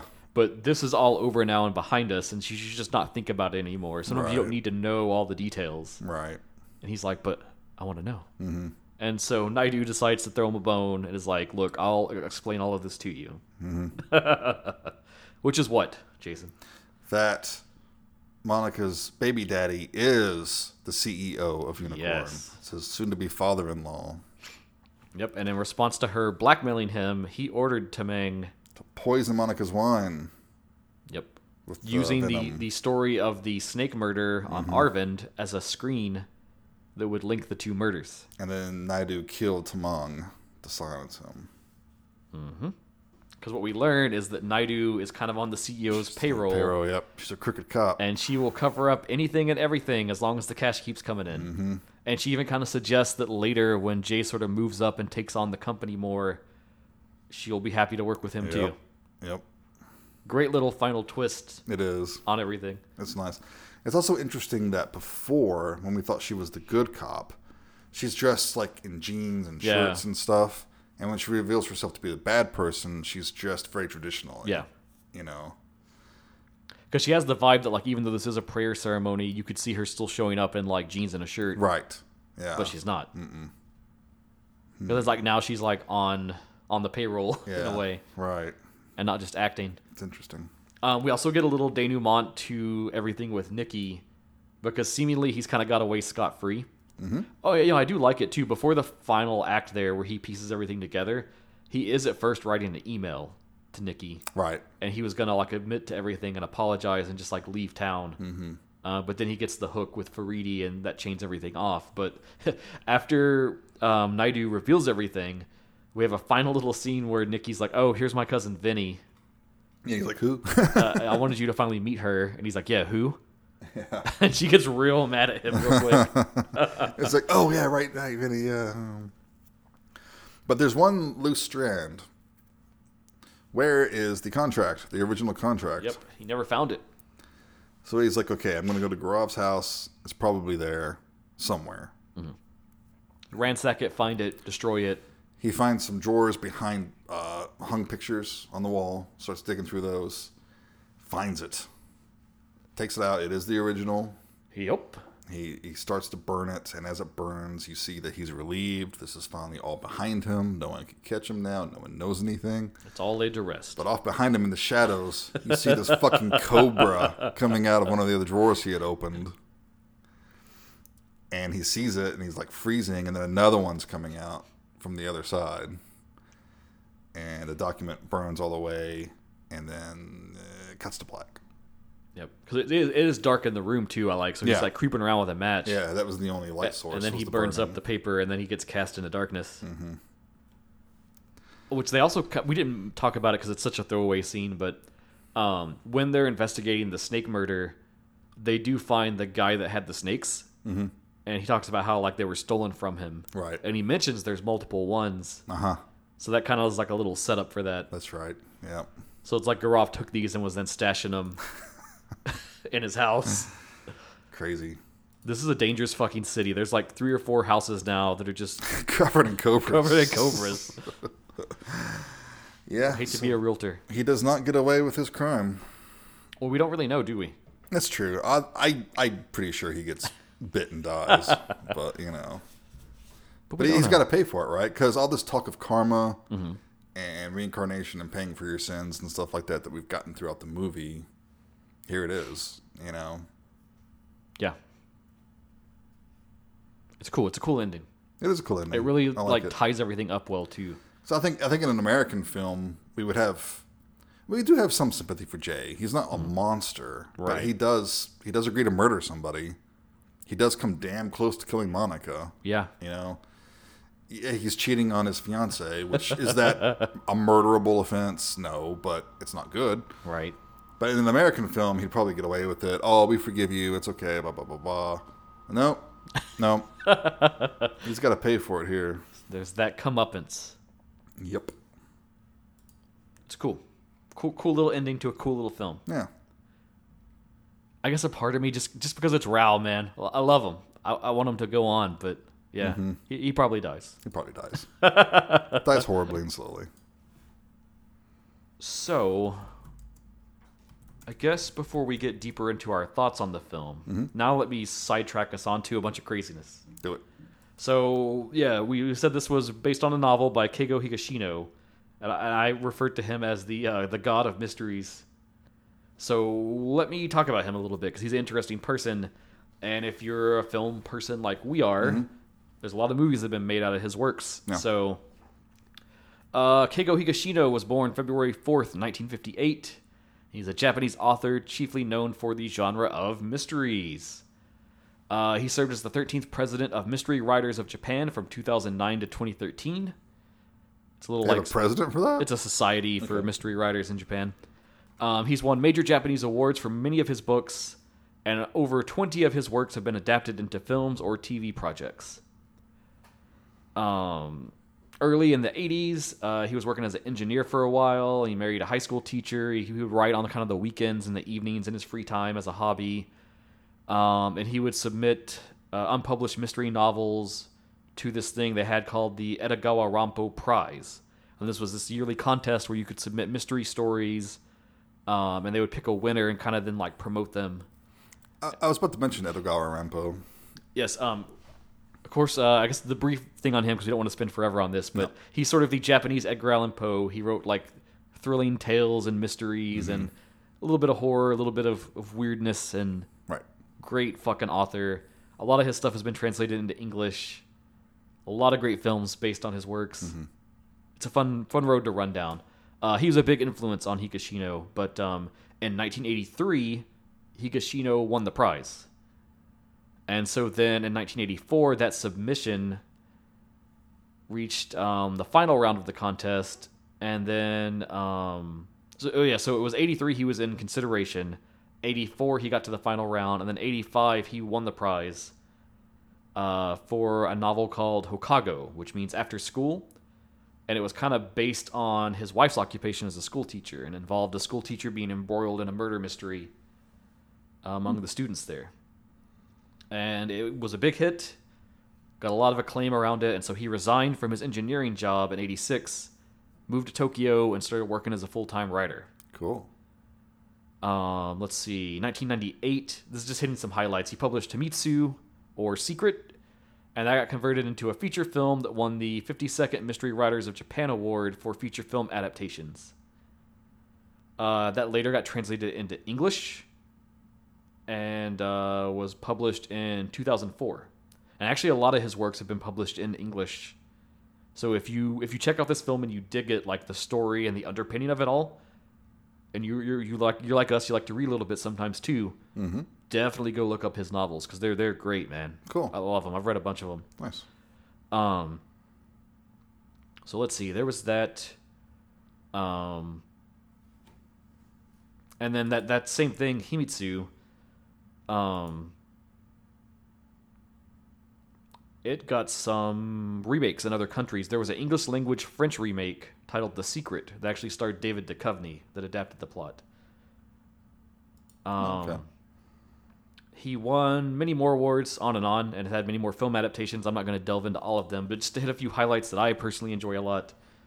Probably his most enduring series. A lot of his novels are kind of just standalone, but he does have a few consecutive series. And the one he's really known for and kind of attached to is Detective Galileo. Now, this has actually had copies translated into English. I think the first book is called The Devotion of Suspect X. That sounds like an anime right there. Was that ever turned into an anime? It was turned into a live-action TV drama. Okay. And the TV drama was so popular that it then spawned several theatrical films. And it's actually still kind of going on. They hadn't had one for a while, and I noticed they just adapted the most recent novel in Japan as a theatrical film, 2022, I want to say. So yeah, it's still kicking. Wow. Great little series. It's basically about some police detectives in Tokyo, and they are dealing with these murder mysteries they have to try to solve. And it's always you'll obviously know the killer or suspect the killer, but they don't know how they did the crime. And with no one else to consult, they go speak to this professor at a university named Manabu Yukawa, or they nickname him Galileo, because he's super, super ultra nerd. And they basically draft him in on questions of would it be possible for this to happen? And then he will get interested and then join them in the investigation and kind of do science experiments along the way to figure out how the murder happened, which in each scenario is like the missing piece of the puzzle to make the arrest and chain everything off. Cool. Very interesting, very engaging. The drama's amazing. If you like TV, mystery, drama at all. Films are great. It's just awesome series if you love mysteries. A few of his other things. Earlier this year, I watched 2 films that were little series together called Masquerade Hotel and Masquerade Night. And they were both these premises of like a major police sting to try to catch a criminal, but it happens at like a very grand, luxurious 5-star hotel during like a big event. And it's almost like, I hate to make this reference, but it's the most apt one, so I guess I'm going to do it. It's very Knives Out feeling because it has a very like poppy mystery vibe to it. Knives Out rules. And it's very much like half the time it's this murder mystery, but then half the time it's like hotel life and what it's like to work in a hotel and keep everything running and moving and cater to the guests. And I worked in too many hotels. It's super interesting, super fun, both really great. And then just because we are genre fanatics here, he also wrote Laplace's Witch, which is a really interesting mystery thriller novel that got adapted in 2018 to film, directed by Takashi Miike. Yeah. Now, it's not his usual, like, gore fare, but it's pretty good. Okay. Sweet. So how does this adaptation compare to let me get into this. Buratasu no Shinzu? Yes, so I watched this. I tracked it down. It seemed apt because I was so jazzed about the film. I was like, I have to know the differences. So I wrote some quick notes as I watched this other adaptation. And these just hit some high points. So our lead in this one, he's much more sinister and very ambitious about rising to power. He doesn't have the like backstory of like, I was from a poor family and I just tried to better myself. He has this very like tragic backstory of like his mom died in a freak accident, and then his dad became this like belligerent drunk that beat him, and he kind of just became like detached from the world, and was like, I just need power to protect myself, and he's kind of obsessed with just like climbing and gaining more power and doing everything he can. Makes sense. Sounds like my latest D&D character. Oh shit! Better warn your party then. Oh no, they don't need to know. And they kind of set up a metaphor very early on that the reason he went into robotics and why he loves them so much is because people will betray you, but robots can't, because you can program them and have complete control over them. Makes sense. Has a lot of the same, like I would say 80% of the plot is beat for beat the same. It has the same cold open with the death in the factory. It opens on that party. There's the affair. There's a big musical number. There's no big musical number. It's much more subdued and not as like poppy. Much more Japanese. Yeah. Which is weird because I think it was like 7 minutes shorter than Monica, but it felt like double the length. Oh, really? It had such a slow pace to it. Some interesting differences. So the CEO's daughter, she's not engaged to him at the start. And she's actually kind of disinterested. Like her dad is like, hey, you should maybe marry this guy because he's going to rise up in the company and it would be good for us. It would look good for the family. And then she's like, I want to marry whoever I want. Right. And so kind of in the early part before this murder stuff kicks off, there's a lot of him like trying to charm her and like get in with her, which is implied as he's specifically doing that to marry into the family. Right. So it's much more like targeted. Yeah.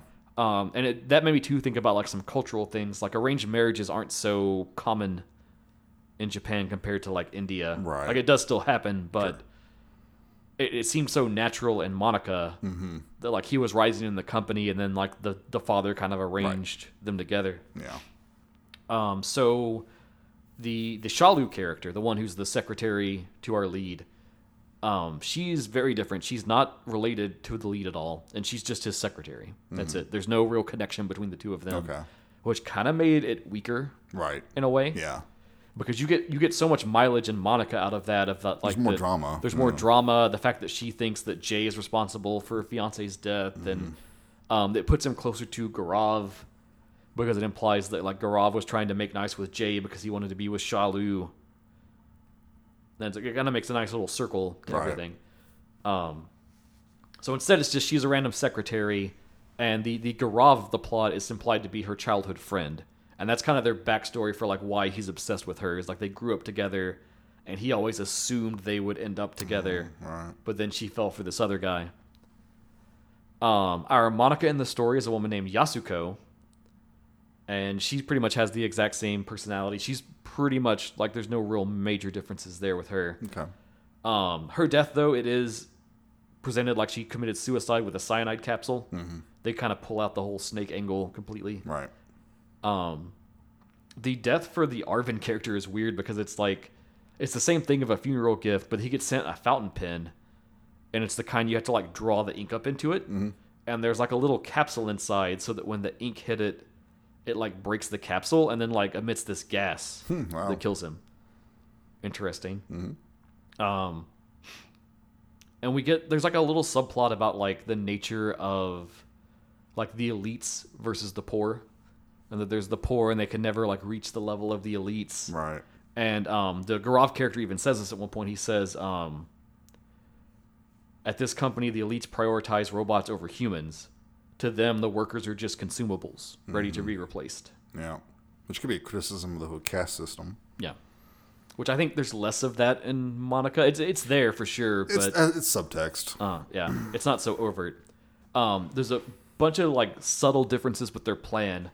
So in Monica, we have this whole like poker chip thing and like the different card titles. They use cards, actual like playing cards to do their setup, but they divide it as person A, person B, person C, and they connect that to like card number 1, card number 2, card number 3.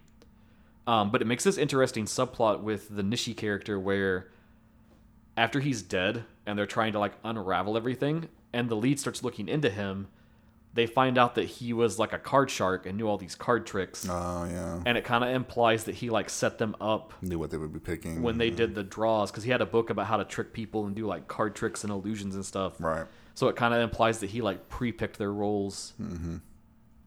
It doesn't go anywhere, but it's an interesting subplot. So, the killer's a little more like the Garov character. He's a little more at the lead. He sends him a lot of texts, and once he reveals he has the contract, because that part's still the same, he gives himself the moniker of D, because he's the fourth man in their plan that they didn't know about, which is kind of cool. But again, it's like another, like, it doesn't really build anything. After the Monica character dies, the cops kind of dig up her backstory. And it turns out that when she was a little girl, her father was a high school teacher, and he got involved with one of his students, and it became this extortion scam because she got pregnant. And in the end, it got revealed and came out, and it actually ruined their family, and they went bankrupt. And then the Monica character kind of had to struggle and claw her way back up in society to become this secretary at this company. Okay. So it kind of implies that like she's repeating what she's seen. Don't know what you think of that. Whatever. It's this or that. The cops are very different because there's none of the they're in with the company stuff going on. It's more just like they're kind of standard like perceptive cops. Right. They play up being bumbling, but it's to like trick Disarm him. people. Yeah. And then so we get to the end and we get to this whole thing of like he pieces together, he can go like research and find out who it is. And they play it where he does that part without Garov being there. And then he contacts him and is like, hey, I know that you were the one that killed the guy. I know you're this D person. Come meet me at the factory. We need to have this out. And so then before the Garov character goes to meet him, he sends a text to the secretary and confesses everything to her. And it's straight out like, I killed your fiance. I've loved you all this time. I know it was wrong. Blah, blah, blah, blah, blah. And so she rushes off to the factory to confront him. Because he says, I'm going to the factory to confront the lead character. So the end is where we go way different from Monica. And this is kind of where, like, I guess you have to make your own judgment on this. But we get a bunch of backstory on the Garov character where he reveals that he's kind of been forced into this job where he works night shifts at this factory. And he has no one to talk to. And he's always around robots all the time. And then he had to endure the thing of they hired a new employee that he thought would be his friend, and then he got in with the secretary, and he watched his childhood crush slowly drift away from him and fall in love with this other guy and get engaged to him. And then there's another subplot to it where the coworker guy, he gets approved to transfer out of their job and get one of the nice office jobs where he has like a normal schedule and it's going to get paid more. And that's like what makes the killer snap, is that he's like, I'll never get out of this situation, and you're taking everything from me. Okay. And he even says, like, I feel like I started to become a machine, and all I could do was follow my program, and my program was that I had to kill whoever was in my way. That sounds like Argento dialogue right there. A little bit, yeah. But then it's the same thing, is that like the Nishi character found out about it, was trying to use that to blackmail the lead and all that sort of stuff, and that was like he instead of he snaps because he's like, oh, you need to kill the Monica character for me, and then he's like, I realized in that moment that I had become a machine for him, just taking his orders, and so he like snaps and kills him instead. Okay. So here's our big finale. He confronts the killer. They have this whole back and forth. You find out that the Garov character knew that the CEO was the father of Monica's pregnancy. And so they get into a big fight, and then ultimately the lead gets the upper hand and gets this like metal rod and like beats the Garov character almost to death. Mm-hmm. And so then the love interest arrives. She's read this text confession, and she comes to confront them and be like, what's going on? And she gets into this like philosophical back and forth with the lead character, where she basically says that in a way she kind of like understands the Garov character and what he did, even though of course she's upset about it. And she's like, but I pity you because you're unable to trust people completely, and there's like no way to recover or come back from that. And he kind of goes on this whole like megalomaniac rant about how he's gonna like take over the company and control everything and be all powerful and be unstoppable, and Right. and he goes on his whole thing about like, oh, robots are perfection, and that's the future, and they'll never betray you like people will, and da da da da. And so kind of out of nowhere he decides he needs to kill her because she's gonna pin the Garov character's death on him. Okay. Because she came in and saw it happening. And so he starts to try to choke her out. And as she's about to lose consciousness, she starts to cry out for her mother. And that makes him remember his mother's death, and he gets all upset.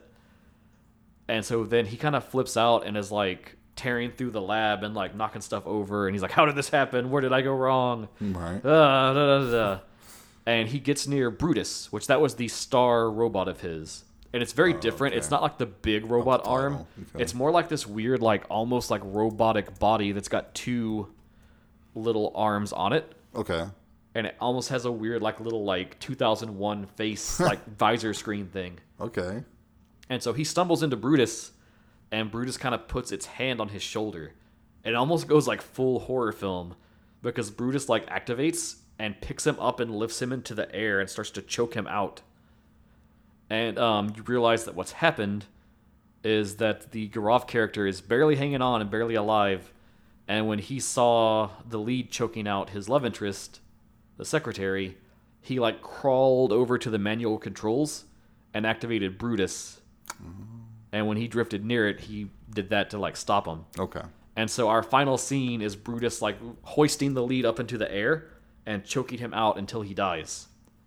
And then it's kind of just a final static shot on him like just swinging in the arms of Brutus. Okay. And that's the end of that. So which one do you prefer? Save this audio because you will rarely hear this from me, but I think Monica Oh My Darling is better. Okay. I think that Better than a Japanese film. Folks, you heard it here I first. think it pulled out like the interesting parts of that concept and kind of streamlined it. Mm-hmm. And with what they removed, they injected a lot of like Indian culture in there in like a meaningful way. Right. Yeah. Whereas in Brutus's heart, it was very like the lead was never likable, so you didn't have like a through line in some degree, and it felt like the secretary kind of should have been the main characters in some ways, but she was like barely focused on, even less than in Monica in some ways. But then she was kind of supposed to be the focus at the end, but it's like they had never reached that point. Right. So I don't know. Okay. The novel was from 1989, so it was one of his earlier works. So I don't know. I just don't really know what to conclude about it. Okay. I don't know. You've only got my explanation of it, so do you have any thoughts? Plot-wise, Monica sounds a lot better. Yeah. I felt very like it sounds more engaging and interesting, and I felt very dissatisfied at the end because it was like, what was the thing of this? Is like the lead died, that never went anywhere. I guess maybe the secretary and the other dude can be together, but it's like, would you want to be with him when you know what he's done? And yeah, the fate of the company's up in the air, and it doesn't sound as satisfying. yeah, it just kind of reached a conclusion and was like, okay, we're done. Yeah, this is it. Oh well. Which, I mean, I'm cool with movies that don't have, a full resolution. Sure. But You need something. A little bit more than that. Like in a lot of David Lynch films, like you'll get to the end and be like, what the fuck just happened? But you still feel satisfied, I guess, is what I'm trying to say. And in this instance, Brutus's heart didn't leave me feeling satisfied with everything I had gone through to get to that point. Right. Okay. Whereas with Monica, I both felt satisfied and also left me with stuff to think about. Well, how do you feel about Monica, Oh My Darling? Shall we give our We should. or do you have something else to add? Here's some fun background notes. I don't have many more. I think we hit them all. The screenplay, when they wrote it, was inspired by Sriram Raghavan's neo-noir action thrillers. Don't know that person. I'll have to look into it. I'm sure if you're more steeped in Indian cinema than us, you probably recognize that name. Mm-hmm. And so, from one of the films, though, an important scene from Johnny Gadar is seen on the TV in the background in one scene. So it's that's kind of that Tarantino-esque Yeah, a little bit of love to our inspirations. references thrown in there. Upon release, it was a Netflix debut kind of deal. And it got very... It's a Netflix original. Yeah, it's a Netflix original. Which I like that they're funneling money into like Indian cinema and other definitely. areas and Something stuff. different. It got very positive reviews, and it became the most viewed Indian film at that time. Wow, cool. Pretty cool. Another Tarantino influence I wanted to point out are the titles themselves. Oh yeah, They're very yeah, like Jackie Brown or yeah, Pulp the Fiction. big like pop art block letters. Yeah. So I've been talking so much, so I'm gonna let you go first on this one. All right. Much to my delighted surprise, I actually really like the movie a lot. I was expecting to have to walk in here and like fight for this movie. You don't have to fight, sir. You do not have to fight. It won me over. I'm kind of glad I just stopped taking notes and just watched. It's a very it's an experience, and it's a good experience. All the actors are very good. They're all very charismatic. They all play their parts well. It's funny. It's not... I mean, it has those... And this is going to sound... I don't know. It being an Indian film, of course, it has those cultural influences, everything. But I also think that it appeals to everyone, no matter what your background. I think anyone from anywhere can get into this movie, and know what's going on and not be put off by any sort of cultural idiosyncrasies that you might sometimes be put off by. Because I will say for Ludo, you kind of did need to know a little bit about the game and why it's important in their culture. Right. Which I knew because I went crazy about that movie and looked it up. But I remember both you and Michael were kind of like, meh. Yeah, right. And you had to know those like religious characters and stuff that were kind of like the through line. Mm-hmm. And speaking of games, I don't think we ever see anyone playing it in the movie, but it's used prominently in the poster art. Snakes and Ladders. Oh, yeah. Which is an ancient Indian game. And then we have the stakes in the film. And it's all about teaching morality. It's all about, let's see. Which this is definitely a moral play in a lot of ways. Associated with Hindu philosophy contrasting karma and kama, or destiny and desire. So once those snakes started popping up, I'm like looking in my head, I'm like, were there ladders in this movie? Were there a lot of ladders? Well, there's the social ladder. Yeah, there's a social ladder. From the peons in the company up to the CEO. True.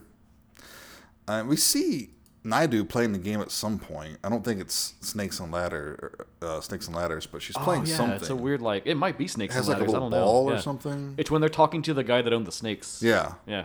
So that could be like a variation of it or something like it. I'm not sure. Got the mic hit in. Yeah. Michael would be proud.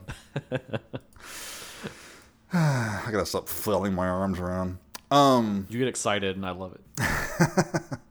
But it's a fun movie. It's fast paced. You don't get bored. It's intricate without being annoying or losing you at any moment. It's easy to follow while still being interesting visually and from a storytelling perspective. The music, for the most part, that they use is good. I do wish some of those more tense scenes add more serious music. That's a minor nitpick. Yeah. Man, the main like title song though was a bop. It was a bop. I'm sure it's on YouTube. I'm gonna put it in the notes. It got in my head for a little while after watching that one. Especially there's like the one little part which is like the people kind of chanting. Yeah. And they layer it under a lot of like the driving scenes. Right. Yeah. And I was like, yeah, I'm into this. So yeah, I really enjoyed it. I really liked it. I was surprised. I'm happy, and it makes me want to give more Indian films a chance, which is a good thing. Yeah, I definitely hit Letterboxd and started looking like, what else has this director done? Yeah, look at what else this director done. Look at some of these actors. See what else they've been in. At the end of the day, I would give it 4 stars. Okay. Well, again, I said I thought I was going to have to come here and defend this against your hate of Indian cinema, but it seems like it's flipped you a little bit. It's a little strong, but also my portion I've digested is quite small. Quite small. And when like 33% of that is 13B. Okay, well, so the visuals are gorgeous. You've said that. I can't underline it enough. Like, right. Editing is fantastic. The editing's great. There's so many amazing shots and like interesting lighting or camera angles or like the way they'll play out a scene. There's all kinds of kinetic movement.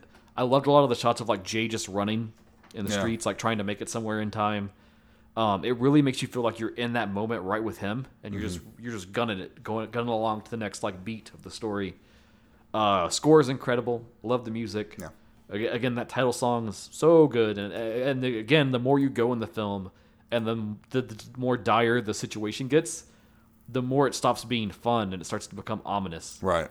I think there's that part where he takes a cab to get back after he drops the body, and the cabbie turns on the radio, and it's that song, and he's immediately like, "Hey, turn that off! Yeah. I don't want to hear that." Karma, it's coming to get you, it's a bitch. Yep. Love the performances, especially Radhika as Naidu. Yeah, she's great. She stills the movie. She stills the scenes, man. And I'm about to see what else she's in, because if she's the lead in anything, I would be interested to see. She's a lot of fun. Yeah, she's a ton of fun. And she rides this perfect line between being like ultra competent mastermind and then like bumbling detective, and it makes that final twist that she was in on it all from the start just so good. Because she's just fucking with him the entire time. That's just one of those like fucking brilliant yeah moments of writing a story. That's why she's laughing so much. Yeah, she's just fucking with him. You go back to every other scene, and it's like, oh, it explains everything in this way that like it adds another layer to it all. Yeah. And I'd actually be interested to watch this one again now that I kind of know the twist, just to like see like the seeds along the way now. If there's any hints or anything. Love Rao. I could watch him in anything. If he helms a movie, I'll watch it just like flat out. I don't care what it's about. Good. He seems pretty popular from my cursory searches. I'm not surprised. Well deserved. Comparing it to the Japanese movie, like I said, I think that this one kind of improved on everything. Now, some of it you got to be fair because that other one's a TV movie, so it has a much lesser budget. Limitations. But just in like story and narrative and like ideas, I think this like chipped out the stronger concept in the end. Yeah. It's a great example of a different culture taking something and making it their own, putting their own spin on it. It's like they hold up a mirror and then they echo it through their experiences. Yeah. And then the output is something even more interesting. Yeah. Which is awesome. I fucking love that. Yeah, same here. You look at all these American remakes of Japanese horror films. That's almost shot for shot and boring. Yeah, they're just boring, pathetic. They didn't try to do anything. Or they changed the wrong thing. You know? And just made it not even what it was and what was special about it. And I think, like, with Monica Oh My Darling, it kept what was important or special with the original story, but it did kind of just reflect it through another culture in a way that's interesting. Made it their own. That's super cool. That's one of the things I love about film is that it can give you, like, windows into that. Oh, yeah. That you'd never have before.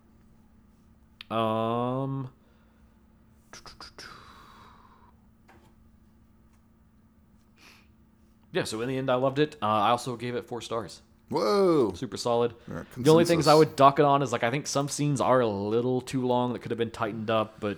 Yeah. I mean, it's very minor. Most of my issues are pretty nitpicky. Yeah.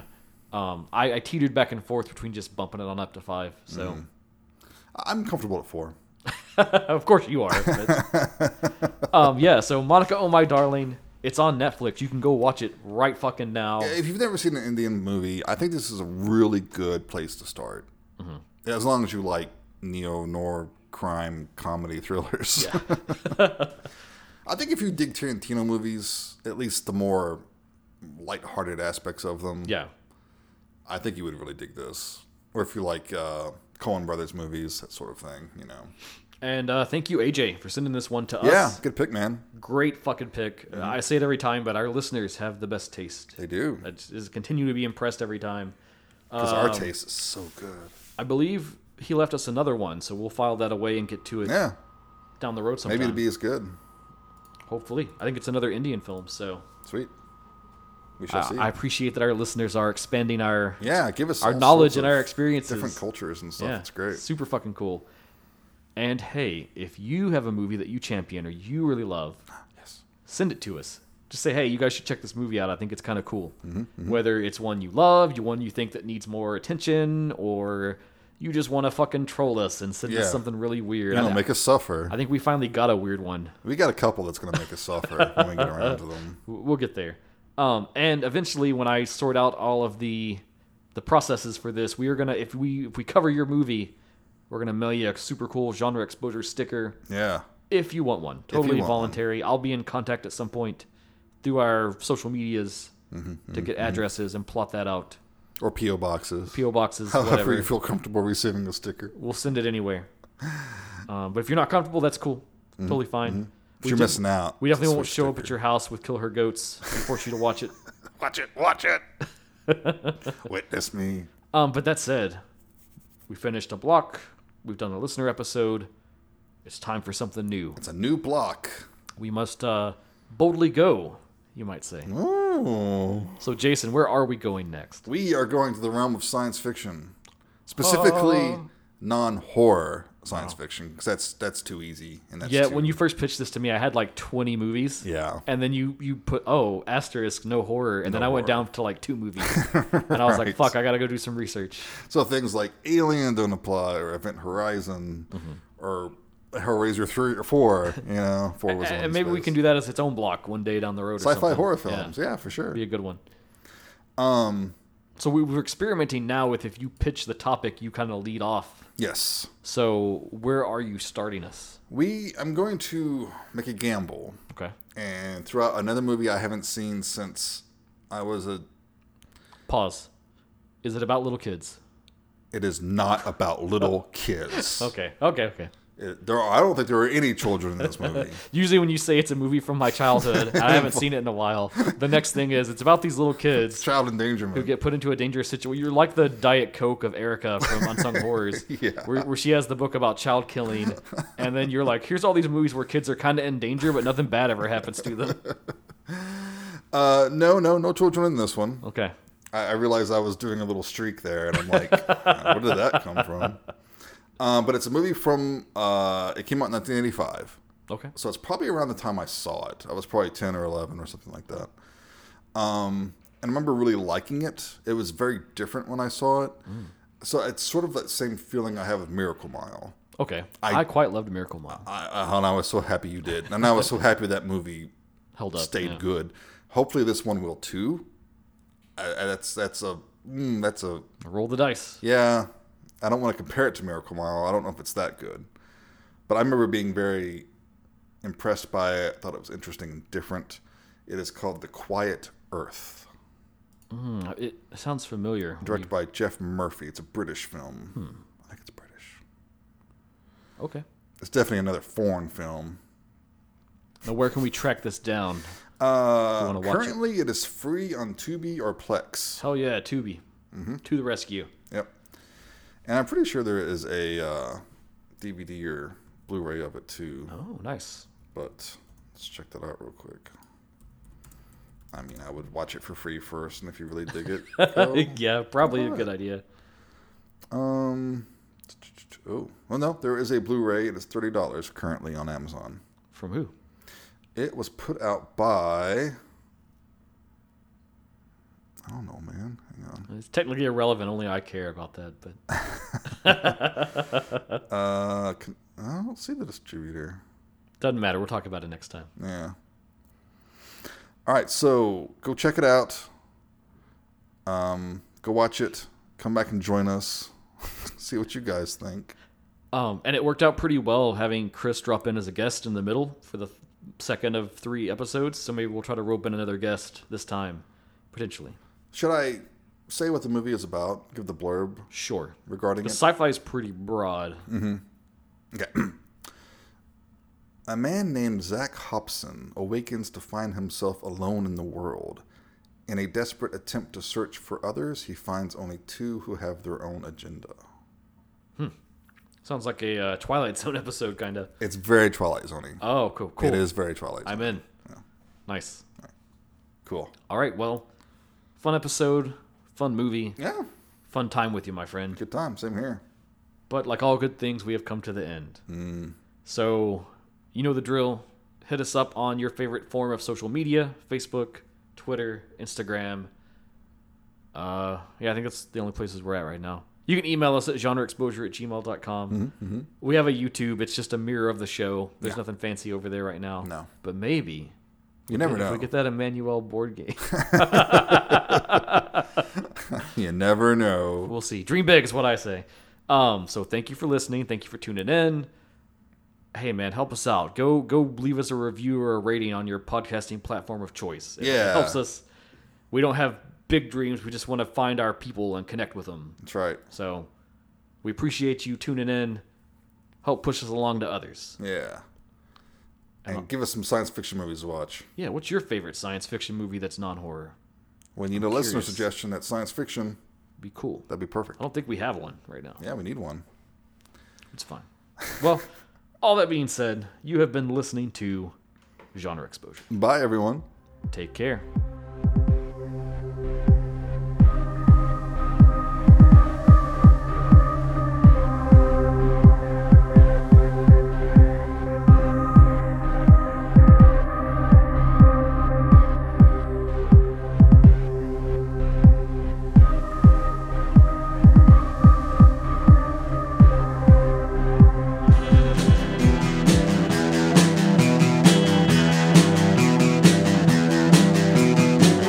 You're listening to the Prescribed Films Podcast Network, home to hundreds of hours of free podcast entertainment.